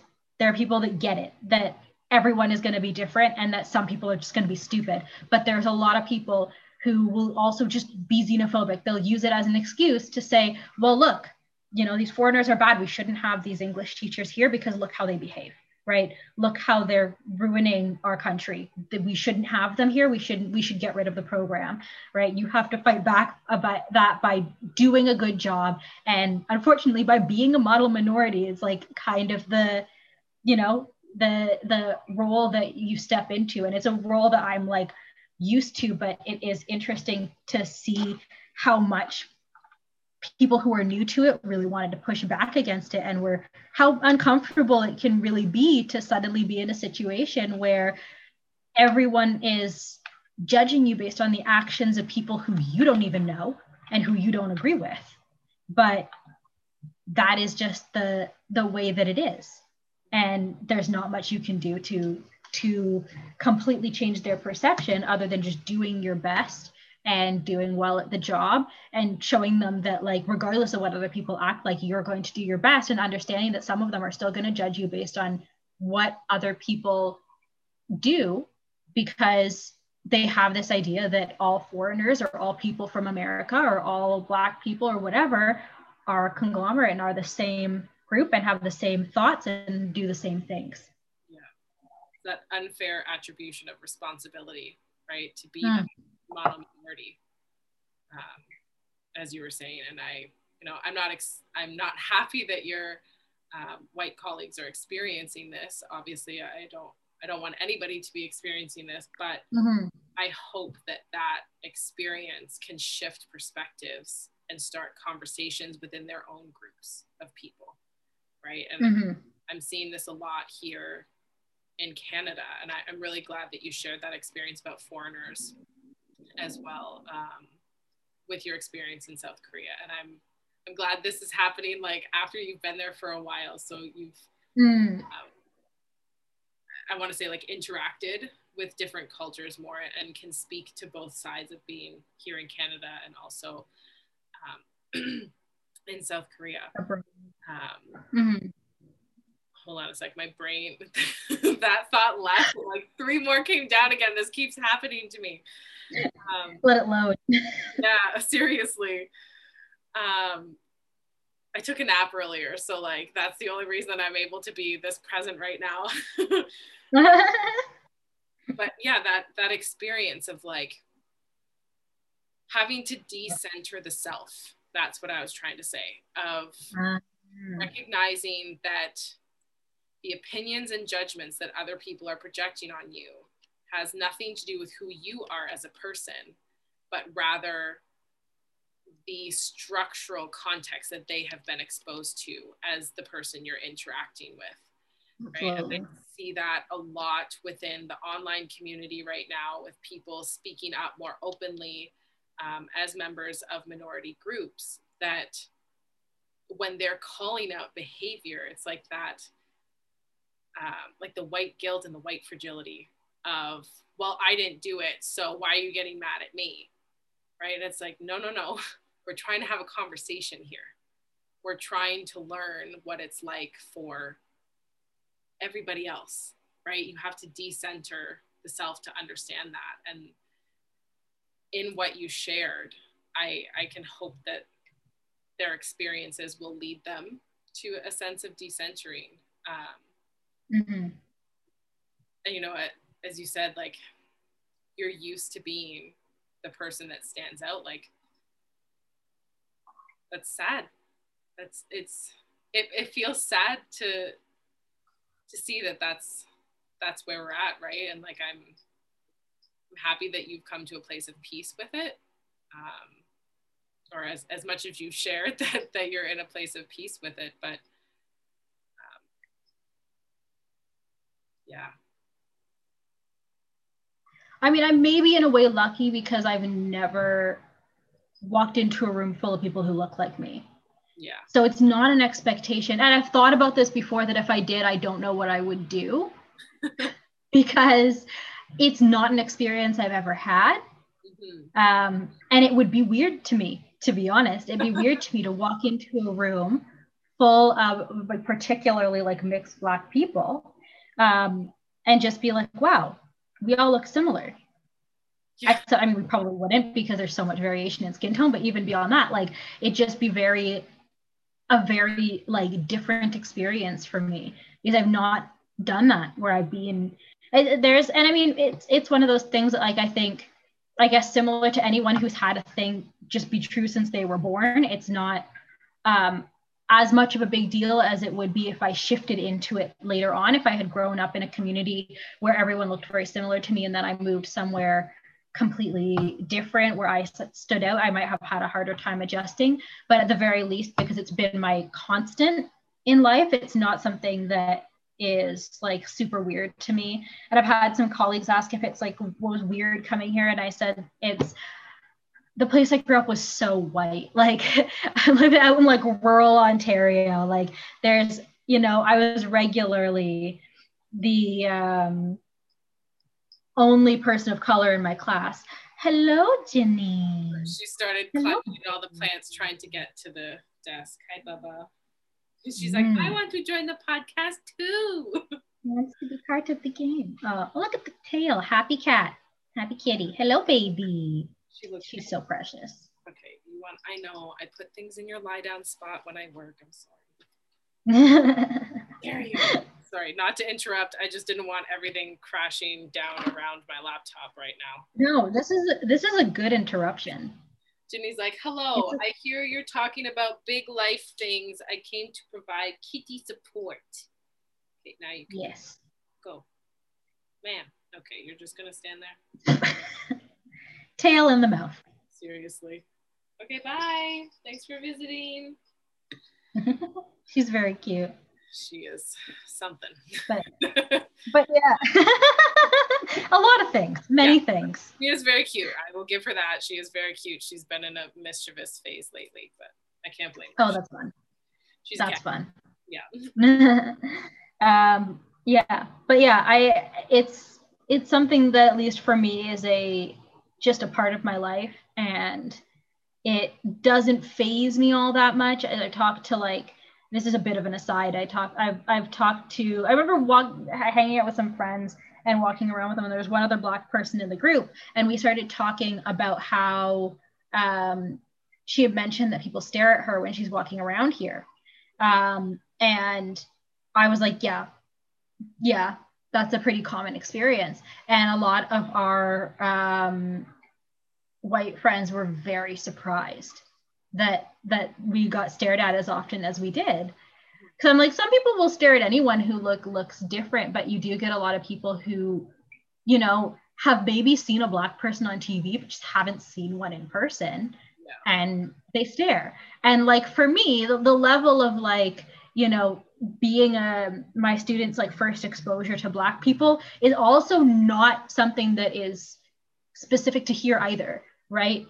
Like, you know, the sort of area that I grew up in, like, and I worked at day camps there as well. There was also situations there where I was, for a lot of kids, they're either their first introduction to a Black person or the first Black person that they were close enough to. Like, maybe they had seen one in public before, they'd seen them on TV, but I was the first person that worked with them on a daily basis where they could actually ask me questions about things they didn't understand.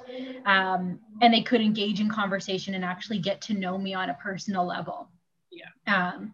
And that kind of difference. So for me, it's not like a new thing. And like when it comes to kids, I love that. I think it's like really, really like fun when they, you know, get to know me and they like learn a little bit more about things. And I never mind questions that come from them because it's always pure curiosity.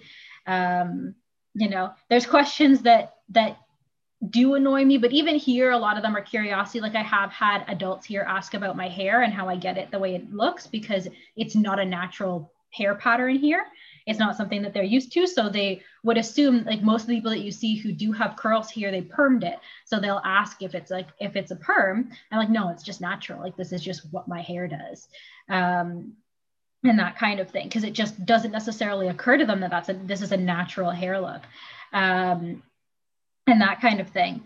But there's questions I've gotten in Canada that annoy me more so when I get like people asking about my background or my heritage, especially when they haven't known me very long. I used to get that at the end of tours sometimes. I've given these people a 50-minute tour and they're asking where I'm from. And I'm like, I was like, you know, I'm in customer service mode at the time, so I just answer.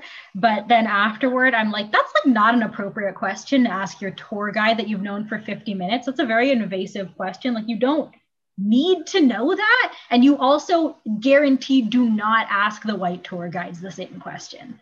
Like guaranteed you're not, like you might ask them where they go to school or where they, like what city they grew up in, but you're going to expect that the answer is a Canadian city. You're not expecting that they're from somewhere else. Yeah. You know?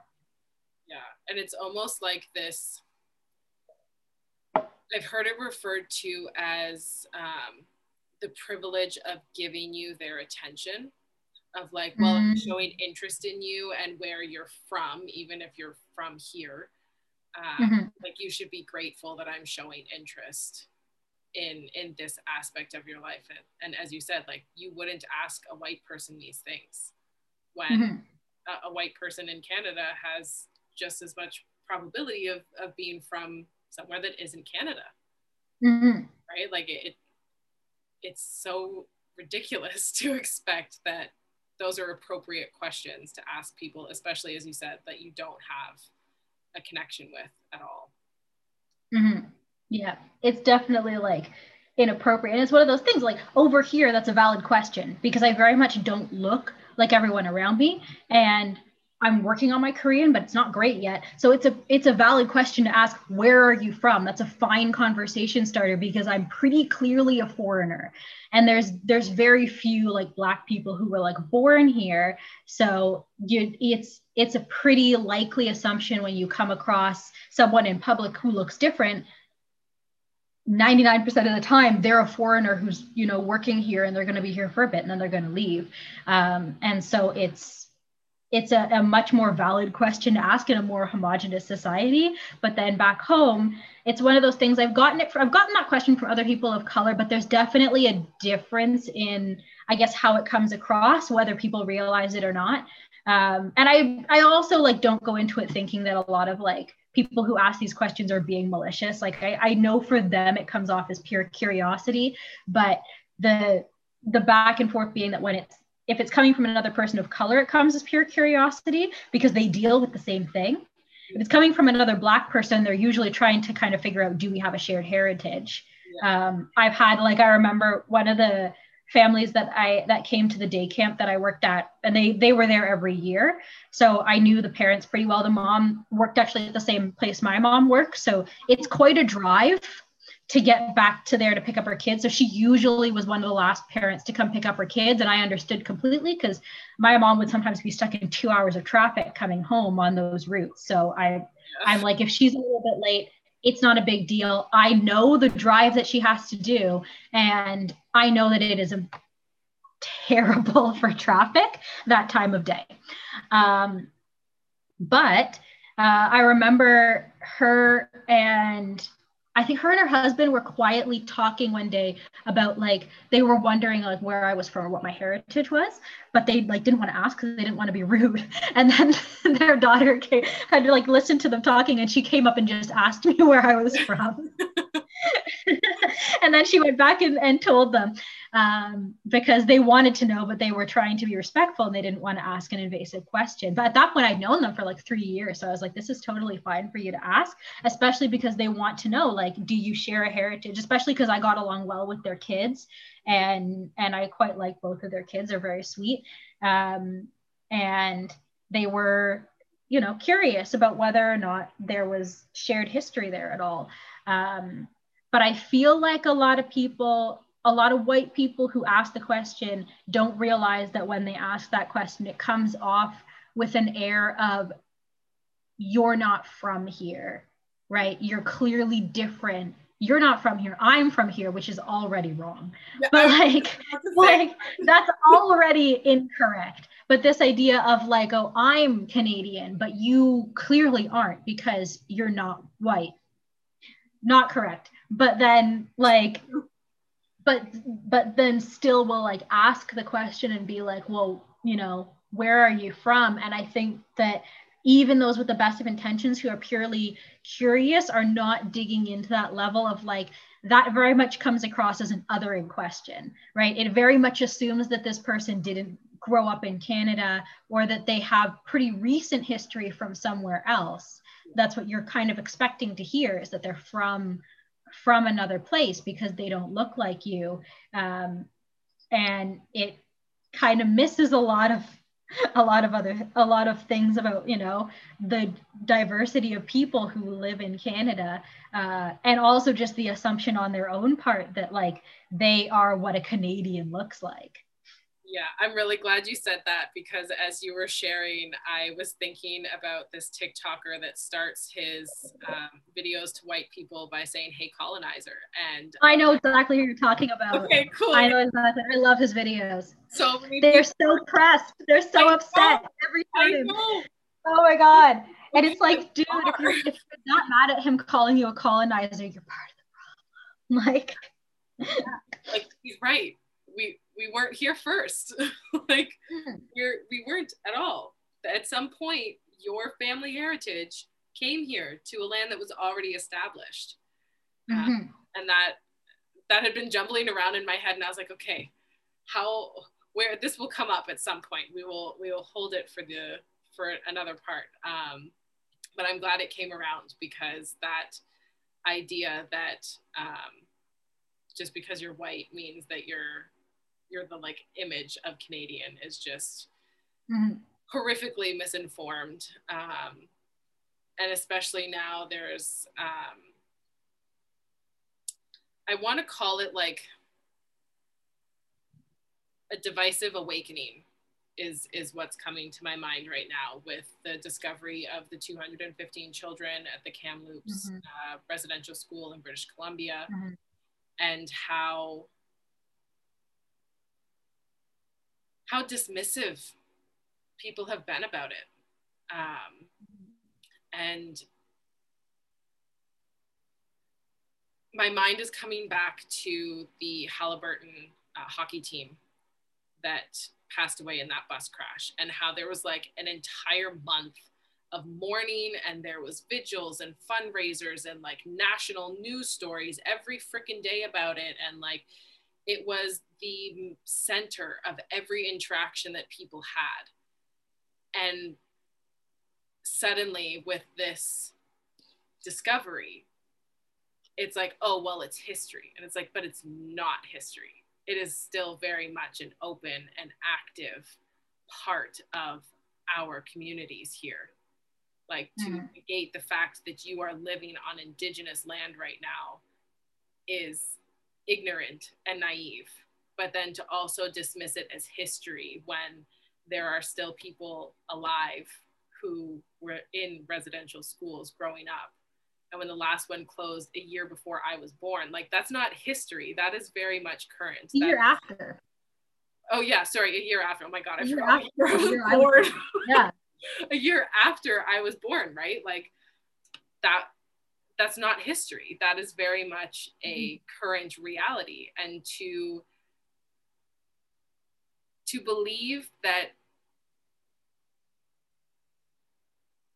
those communities, like that Indigenous communities, are not Canadian in this case, or that anybody who's not white is othered from being Canadian, is just wrong, right? We're seeing so many conversations between people happening of one calling it out, and I'm glad to see that happening more frequently with groups of people, and specifically with my own friend group. I really enjoy that we have such a diverse gathering of people, and that we can have open conversations. But to see that some people just aren't upset about it is like, how dare you? Like, those and those are the people that are in the comments of those Hey Colonizer videos that are like, how dare you call us this? It's like, but it's true. Like, if you're upset about it, maybe sit down and do some reflecting on why you're upset and why you feel entitled to something that isn't yours. Absolutely. Yeah.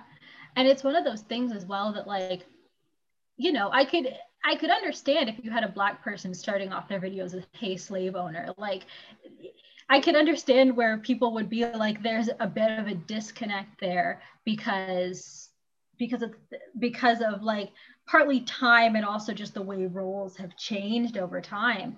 But it wouldn't connect because the effects of colonization are still constantly all around us. And a lot of us still strongly benefit from that colonization happening, what has happened and what is happening currently. And that kind of thing. And it's also something as well, like I've seen the beginnings of his other videos when he has people who are not non-Indigenous or particularly who are white but are respectful to him. He usually doesn't like start off calling them hey colonizers, but it makes so many people with, especially, and he's pointed out like the like white savior complex that some people have, like it makes them so uncomfortable, and they're like, I'm an ally, I'm here to help you, but you have to make it comfortable for me to help you. Yes. I have to be made comfortable in this space. And he duetted a video recently from, there's another creator, I don't know if you've seen the video, but there's another creator who talked about that and about the fact that like his movement and his, like, he doesn't have to hold space for you to be comfortable. That's not his responsibility. It's not like something he needs to do. Like, he doesn't need to make space for you in his movement. If you want to be a part of the movement, that's something that you have to take the steps to step into that role and be uncomfortable with the past of your ancestors, right? No, you didn't personally do those things, and no one's saying that you did, right? No one's saying that it's your particular fault that things in the past have happened.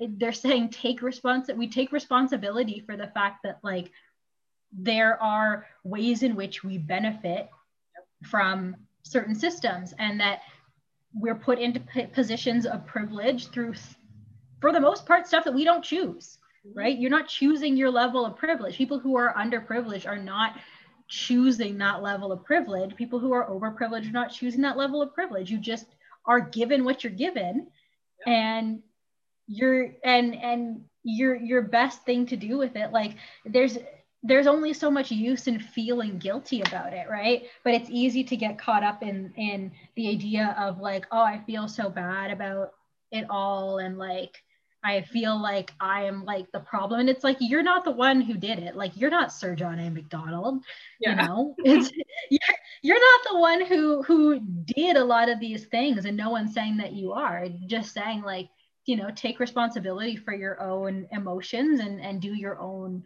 learning on these things and understanding the differences. Kind of related to it, but like I feel like just from what I've seen, that when it comes to different minorities and different groups in Canada, there's different levels of acceptability in terms of racism. Yeah. Like I feel like with being Black, there are some things, like most people are not going to say the N-word. Most people are not going to say super blatantly racist things to me. I'm not, you know, I'm not everyone. There's definitely lots of Black people in Canada who've had completely different experiences to me. But like from my own experience, even growing up in a pretty rural area, like I didn't have a lot of people who were outwardly directly racist to me constantly, because there's a level, I think, of like, you can say those things around the dinner table. You can say them at home to your own family, but you can't say them in the workplace. You can't say them at school. There's this level of like social politeness of like, there's some things we just don't say out loud, but you believe them in your head and you will share them with your family. But depending on the group of people, I feel like a lot of people are aware of at least some of the major things that would be considered racist to say about Black people, so they don't say those things. Even with people asking me, what's your heritage or what's your background instead of where you're from. They understand that where you're from, that doesn't sound like a good question. That sounds really accusatory, but they still want to know. And so they think background or heritage is an acceptable way to bring up that topic. There's just no acceptable way to bring it up if you don't know me. But depending on the group of people, I don't know too much about like Latin people living in Canada. I have seen from like, or talked to some Asian people that have had some pretty blatant racism towards them. depending on the area that they were growing up in. Some of them, if they grew up in a more multicultural area, it wasn't as bad, but growing up in really white areas, it dealt with some pretty like overt racism towards them in school. And I think like overall, it's the most socially acceptable to be racist towards Indigenous people. Like it's just, in some cases, just like expected, but it's one of the things that like, I do remember hearing and seeing a lot of that growing up from some of the people around me, and like initially taking those things on and not questioning them until I got older and those things came up again. And I was like, that's not a good thing to say. Yeah. Like, that's not a problematic. That's really not a good like belief to have about this this like group of people after all of the things that have been done to them by settlers and by Canadians throughout history. Like it's really not our place to sit here like judging and saying, oh, their communities aren't great, or they need to do this, or they need to accept this help and stuff. And you're like looking at like, I can understand why they don't trust the government. I can understand why you wouldn't maybe want the help of certain people because they have historically been awful, you know? And still happening, that kind of thing. Yeah, and I think there's a level of social acceptability in terms of like saying racist things about Indigenous people that, depending on the area you're in, you could say something racist about an Indigenous person and say something equally racist about a Black person. You're probably going to get called out on the racist comments toward Black people more harshly than you will the comments about Indigenous people. And it does depend on the area and the makeup of the people around you, but it is still, I feel like it's still pretty pervasive within Canadian society. Oh, 100%. And the types of conversations that are happening about the requests for help from different minority groups, right? That the conversation will be more entertained if it's something that is socially acceptable and comfortable, as you said. I'm really glad you brought that point up, and I greatly appreciated you mentioning that it's not the responsibility of minority groups to make the space comfortable for white people, because that discomfort is how you're going to grow. It does not feel good to admit that you were part of a system or that you benefited from a system that brought down so many other people. But it is absolutely your responsibility, as you said, to personally manage that. That is not the responsibility of the minority group that you're claiming to be an ally of, to manage, again, managing your reaction and expectation of how they should be going about their movement. And they're like, oh my God, Ginny, I'm so sorry. Give me 1 second. What is she doing? She's climbing the screen, but like my bedroom window is not over the balcony. So if she falls out, she's going down into the parking lot. My guy. Oh my God, Ginny. Oh my goodness. We gotta close it now. And there's gonna be no airflow in here. It's gonna be so sweaty. Our AC broke last week, so I'd have to edit my butt out of that. That reminds me, I need to go to these shorts were whoopsies. That reminds me, I need to get mine cleaned. Yeah. I turned it on for like 5 minutes one day and I was like, nope. It smells so bad. It's so bad. So I'm like, I need to get it cleaned, but I need to like message somebody about it. I might have to do that this afternoon. I might spend half an hour formulating a Korean message to send. Yeah. Be like, please come clean my AC. It stinks. Yeah. I'm pretty sure the last guy didn't have it cleaned. No. I'm gonna guess he never had it cleaned. That's fair. Ours was here when we moved in, like the last tenants left it here, and we were so excited because we were like, sweet, you don't have to buy one, paid the deposit for the summer, and then a week and a half after we were using it, it broke. Like it started making some clunky noises. It sounded like someone threw a wrench into it, and then it was shaking, and I was like, I'm just gonna turn this off. And now every time you turn it on, it makes that noise. So we're just gonna. Why did that remind me of the fork in the garbage disposal video? Yeah. same energy, same fear of like explosion happening. Ginny is now mad at me and she's leaving. She's like, how dare you close the window? I'm trying to save your life. Damn.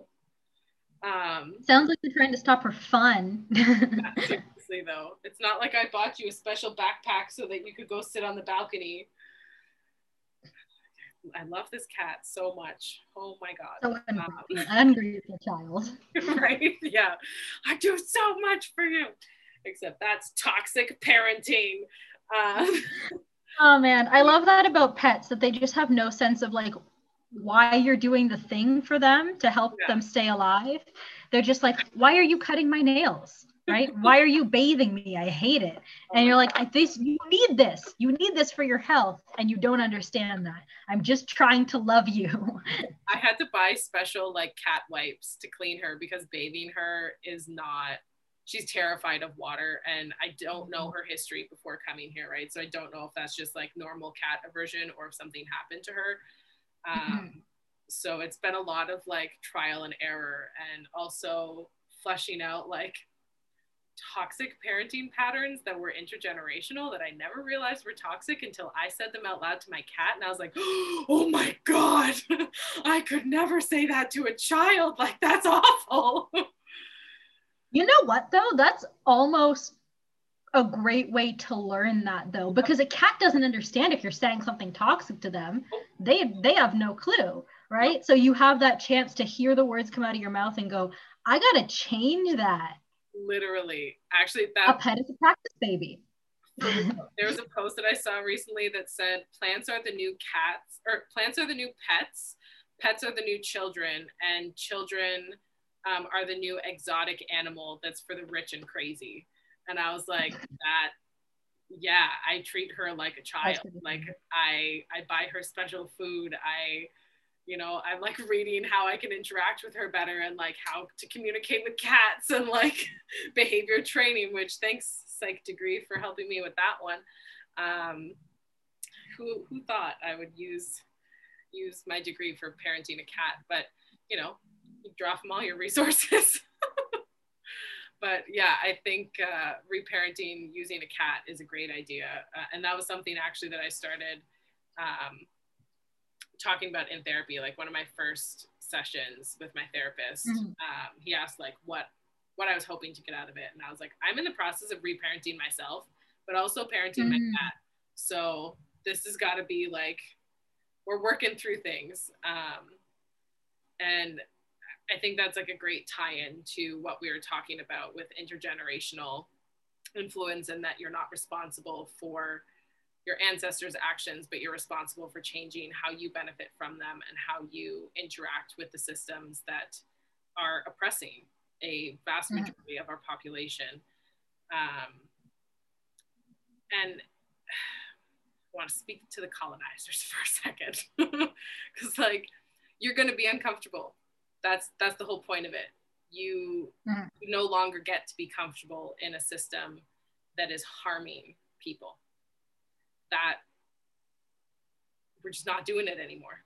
That's not what this is about. And your job is to make space for people to be heard, because your voice carries weight, your presence carries weight, your actions, your behaviors, your thoughts, your beliefs, your interactions carry weight. And it is your responsibility to use that to amplify the people who need to be heard, who have experienced what it is like to live as a marginalized individual or as part of a minority group, and be okay with the discomfort that you're going to feel, because it doesn't feel good. It just doesn't, and it's never going to. But that's the work that you're tasked with doing. And we see that a lot with like tone policing of like, it comes back to that anger, right? Of like, you can't get mad about this. It's like, why though? Because it's generational. Like, you're allowed to be mad about it. You are allowed to be absolutely livid with things that personally affect you and your family and your I was about to say heritage, and I was like, no. Your ancestors, yeah. Yeah. Right? Like that. just be uncomfy. Get comfortable with being uncomfortable, because it's going to happen, and that's very much your space. If you're going to be a good ally, you got to, and this goes for any group of people that you are being an ally for, especially like as we're talking about this in Pride Month, like that's coming up, a lot of people who are like, well, I'm an ally, and it's like, okay, but you're not calling out microaggressions, you're not calling other people out when they do something that's problematic, and you're also not calling yourself out. Right? Like if you're still engaging, as you said, in those politically correct interactions with other people, but then when you go home and you're having a separate conversation, you're saying things that are not humane. I want to say that they're not humane. You're not a good ally. Like that's just not, that's not what being an ally is. It's a learning curve, right? Like no one is expecting you to get it right off the bat. They're expecting you to listen and to learn and be willing to admit that you made a mistake. It doesn't mean that you're a bad person. It means that you're willing to sit down and have a conversation. And there's absolutely levels to allyship as well, right? There's absolutely like levels, and there's moments for it, right? If you're yourself straight, but you have like a super homophobic grandparent that is, maybe you don't engage in it with them because you're not going to change their mind. And you already know that like engaging in that conversation is going to leave both of you feeling awful, and they're not going to gain anything from it. Yeah, that's fine that like you don't have to engage in every fight that comes up just because it comes up. But there are other moments, right, that where it comes to like respecting a person's pronouns, or trying your best not to ask really invasive questions, right? If you have like a friend who's trans, trying not to ask them about like the details of their transition, what they have had done and what they're planning to have done, and that kind of thing. If that's not the relationship that you have with each other, definitely depending on the setting, there's a time if you're super close with that person and they say it's okay to ask some of those kinds of questions and you're alone, sure, but yeah, you wouldn't bring that up around the dinner table and things like that, or like around another group of people as just a casual conversation topic. And doing the best to like learn things yourself. The majority of people are not expecting perfection, right? The majority of people that I know who use alternate pronouns don't expect people to get it right away, but they're happy when people try.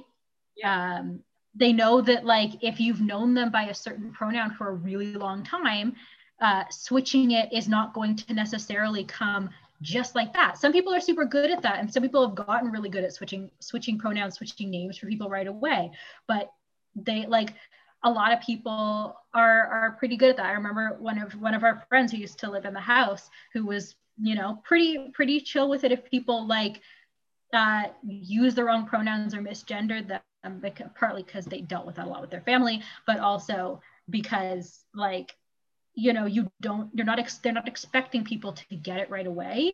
They know that people are trying, and if the person uses the wrong thing and then corrects themselves, like they're not going to make a big deal about it because you're trying, and sometimes it takes a little while to get the new wiring, the new thing into your brain, especially if you've known the person long enough to know their name before, their pronouns before, and to have seen them in a different way, that changing those things can take a little bit of time.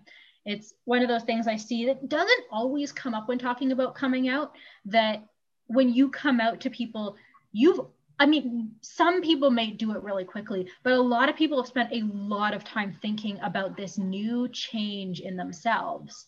And it's not to say that it's okay if people respond homophobically or respond transphobically, like you shouldn't stand for that. But if someone has a little bit of trouble adjusting to it, or they ask a question that's a bit inappropriate because they're not quite sure, especially if they don't really know much about this community, it's not the end of the world if they don't know how to perfectly respond to your coming out.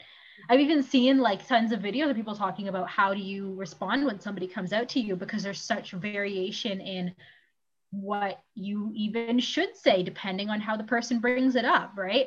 Some people, you know, I remember back at the beginning when I did those, you know, a serious conversation with somebody, I was expecting them to like take it seriously and was expecting a bit of a bigger reaction. But nowadays I slip it into conversation really quickly. Either, you know, if it's the Demi thing is really hard to slip into conversation without just straight up saying like, I'm Demi.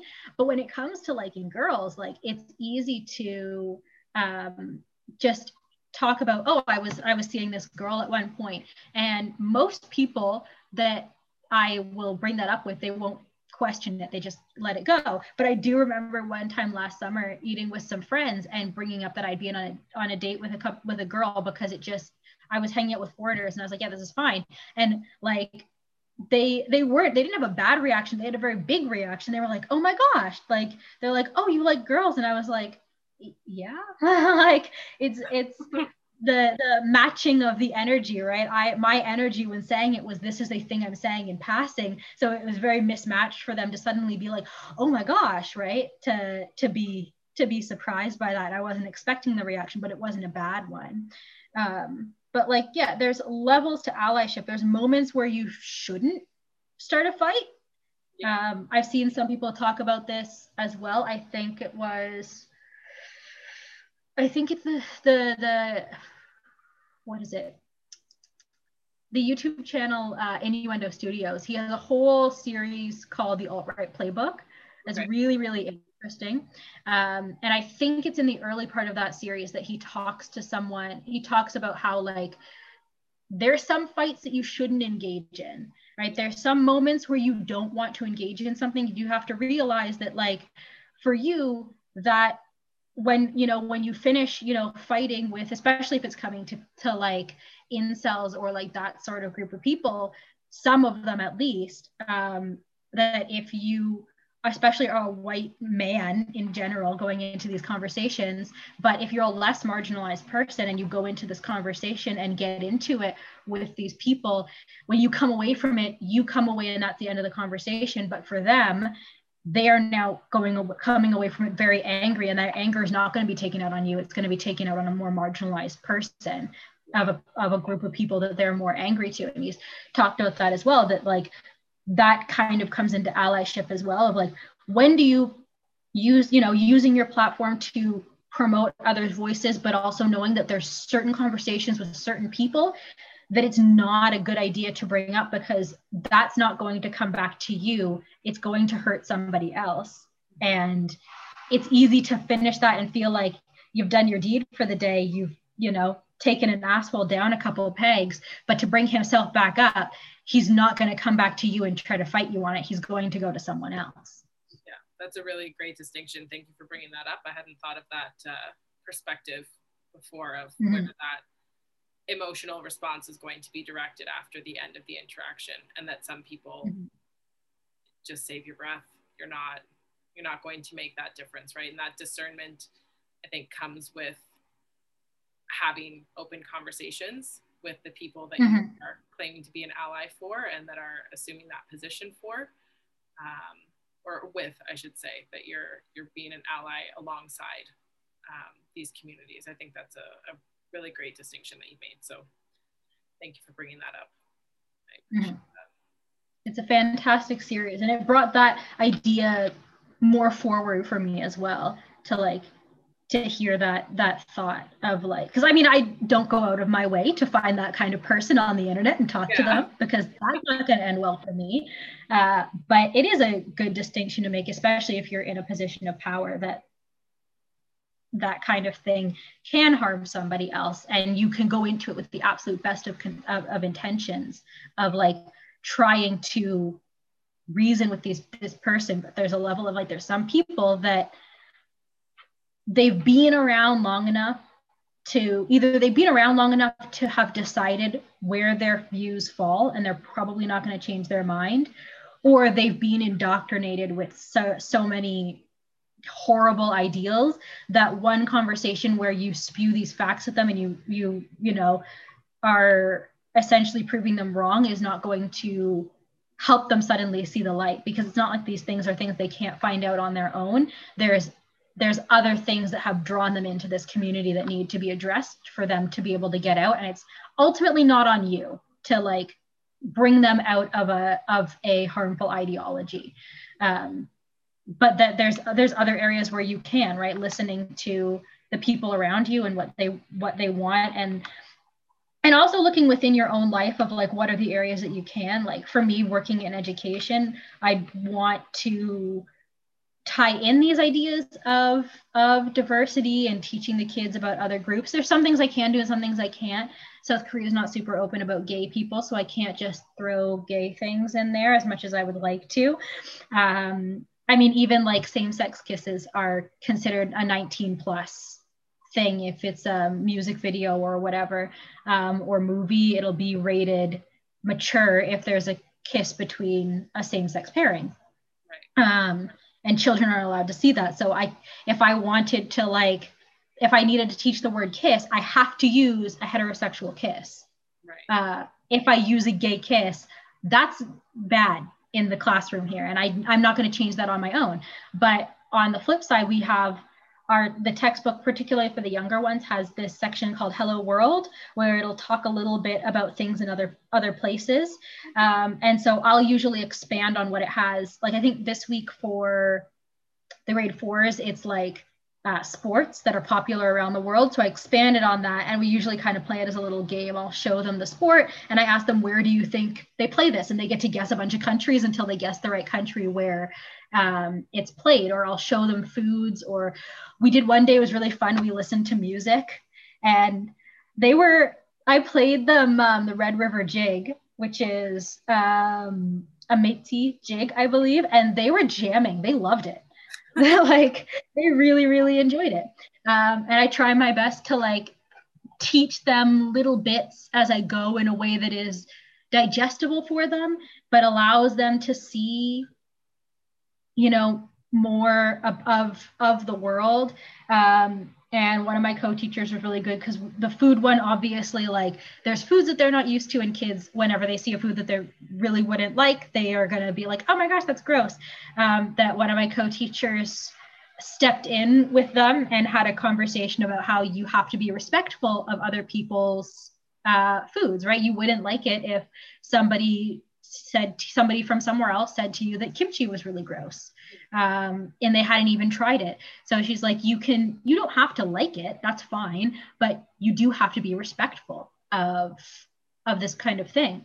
That, you know, just because something's different doesn't mean that it is bad or gross or weird, and trying to get that idea in. So like on my own level, a lot of it comes back to like my sphere of influence is within my classroom. So wherever I can show them a little bit more about another place in the world and teach them about a different culture, and hopefully teach them to approach difference with a more open mind, that's where I want to lean into my allyship on certain things.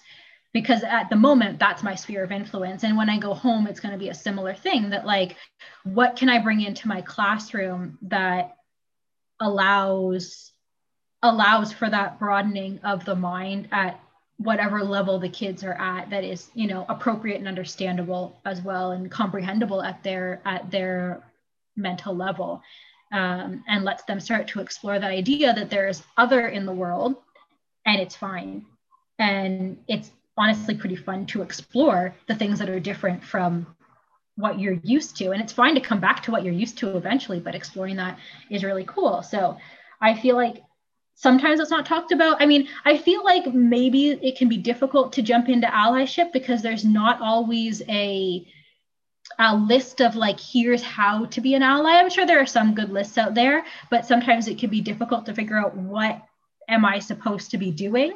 And it's really easy to fall into performative stuff and think that you're helping. Like it's super duper easy to think that something performative is really helpful, useful thing for people, without realizing that it's a performative act. And truly, that people even within the community, some people are going to say this is a really helpful thing, and other people are going to say this is super performative, and it depends on what it is. That it can be sometimes difficult to figure out where to where to start with it or what to lean into. But sometimes I think at least like looking at your own sphere of influence and like, what can I do in my sphere of influence? What's worth engaging in? Who is it honestly not worth my time to like try to engage with, because they're not going to change their mind. Like, you know, for a lot of people, grandparents, aunts and uncles they're not going to suddenly bend to, like, you know, they've been around long enough to have discovered that things are different. And if they're actively choosing at this point, if you know, if you've been on this planet for 60 years and you're choosing to believe that certain things are bad or certain people are bad, you've made that choice actively. You know, you're continuing to make that choice as an active one and not as a passive one. And you can think that it's passive, but you have enough resources around you and usually ease to find those resources. If you're really limited in terms of being able to find resources, if you're really struggling with like your socioeconomic status and things like that, then I can understand like your ability to see a resource is going to be different. But if you're coming from like a middle class background, you've got high speed internet, like, and you're fluent in English and you can go online, you have the ability to at least understand that there's a diversity to each group of people. And yeah, any group of people is going to have bad people. It literally doesn't matter. Any population you take, if you take a group of Black people, there's going to be bad people if you take a big enough group, right? If you take a group of white people, there's going to be bad people if you take a big enough group. It doesn't, like, same for gay people and for trans people and for Asian people, it doesn't matter. Like, bad people exist because there are bad people, not because of where they came from. I really love what you said about the sphere of influence. And I think that encompasses beautifully like everything that we've talked about in this episode, which surprise, we did it again. We said, yeah. I was looking at the clock like, this is 2 episodes. Honestly, I'm probably just going to upload it at once, and we're gonna figure out who's down to listen to a 2.5-hour chat about big life stuff. But I think it encompasses beautifully like everything that we've talked about, and how allowing yourself to step out of those typical expectations and that way that things have always been, or the way that we've always thought or interacted. It really comes down to developing your own discernment about, one, what is safe for you to engage in with where you are and who you are surrounded by. Safety first, safety second. First 2 things are safety. Yeah. Safety and safety. Exactly. And trickling that down to being open to discussion and decentering the personal experience of it, right? Like, if it's uncomfortable, that's okay. You won't die. It might feel like you are dying, but you will not die from being uncomfortable. And really allowing ourselves to accept the possibility that there is a way of life completely different from what we've been used to and what we're accustomed to, that can be just as beneficial, that can be just as fulfilling and enriching in your life, right? And working within where you are, that sphere of influence that you said, working with where you are, what you have, and what you're passionate about. Because if you're fighting a fight just to have the fight, you're not going to be as effective as discussing something that you're passionate about, something that brings you that sense of fulfillment and is in alignment with where you are and what you're able to offer in terms of that conversational exchange, right? That sphere of influence that you're talking about. You mentioned it with education for you. For me, it's mental health care and like psychoeducation with, I mean, I like to tie in the spirituality aspect of that, but we can look at it from just a scientific perspective as well, if that's necessary. But looking at what you can do with where you are and what you've got is really what it comes down to, and keeping an open mind to having your perspective shift and allowing yourself to let go of something you may have been told would benefit you, but doesn't feel right. And if it doesn't feel right, that's okay. And there's nothing wrong with exploring, with changing your mind, with exploring and deciding that you like the way that things are going, like in your own personal life, with how you're choosing to live your life, so long as we're not causing harm to people. So I feel like we covered a lot of stuff in this episode, a lot of things that have been put out to be thought about. I always love the couple days after we have these big chats, because I I go through it and I'm like, oh wow, there are a lot of things that you bring up that it's just so impactful. I feel like I learn so much from you every time we interact. It's truly incredible. And I'm glad you're in the education sector, because damn, you be changing some freaking lives, my lady. But yeah, before we wrap up, was there anything else that you wanted to say? If you want to drop any like socials, or anywhere that people can like find you, or whatever you're comfortable with. You can also text. I feel like I don't do anything on social. My social medias are so like different. I have like all of my personal ones. They scared us in Teachers College. They like I don't know if they did this for you guys as well, like because you work with clients, you have people who kind of look you up.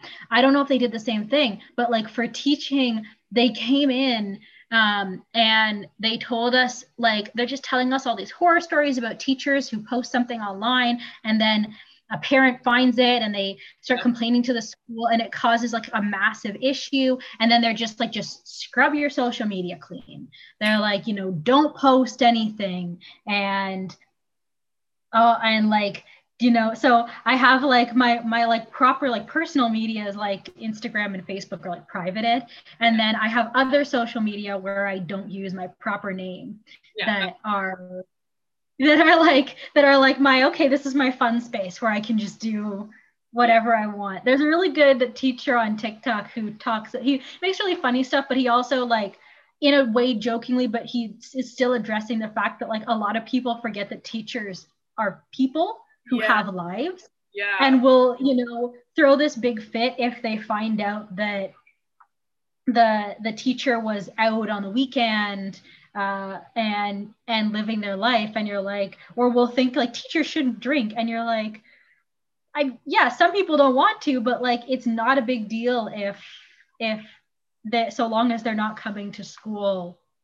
under the influence, as with anything, any other job, like you do what you want in your spare time. If you're unable to like go into work without being like under the influence, then there's a problem start becoming, or there's a problem coming into your life at that point.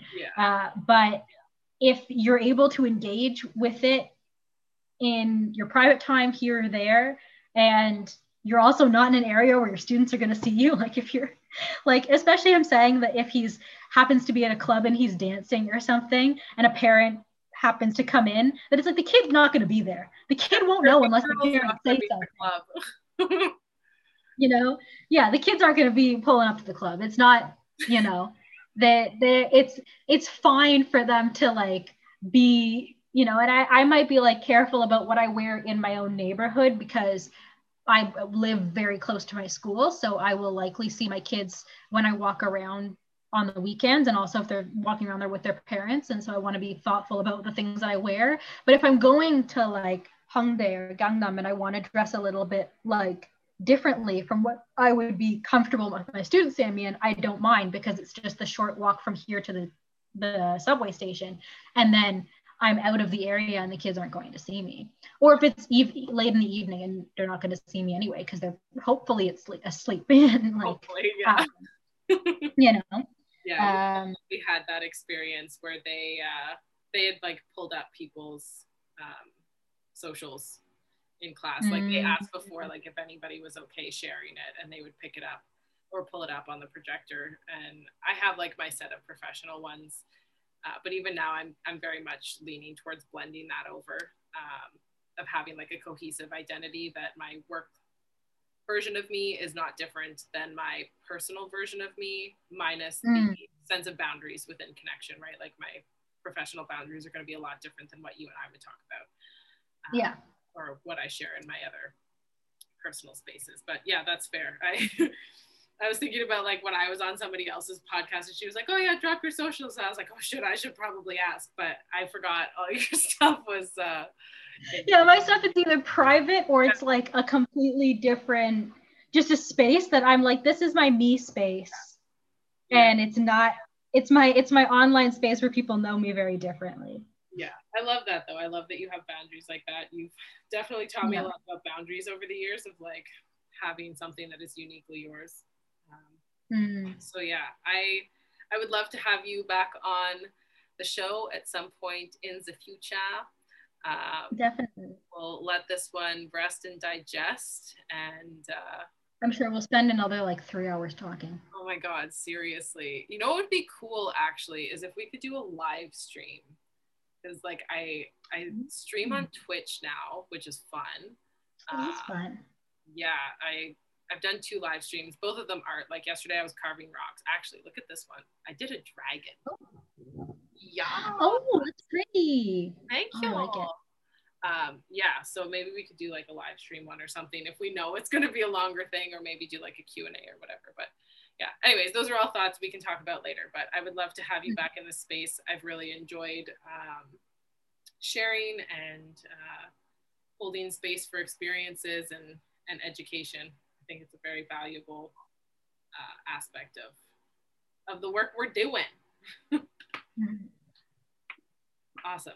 Okay, well, I'm gonna end the recording. We can like finish up privately on our own, but yeah. Okay, well, thank you everybody for listening.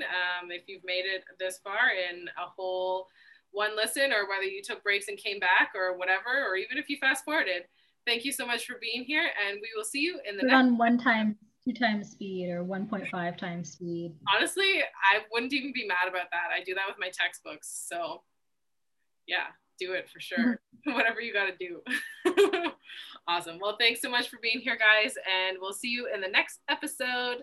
Bye. Okay, what the fuck?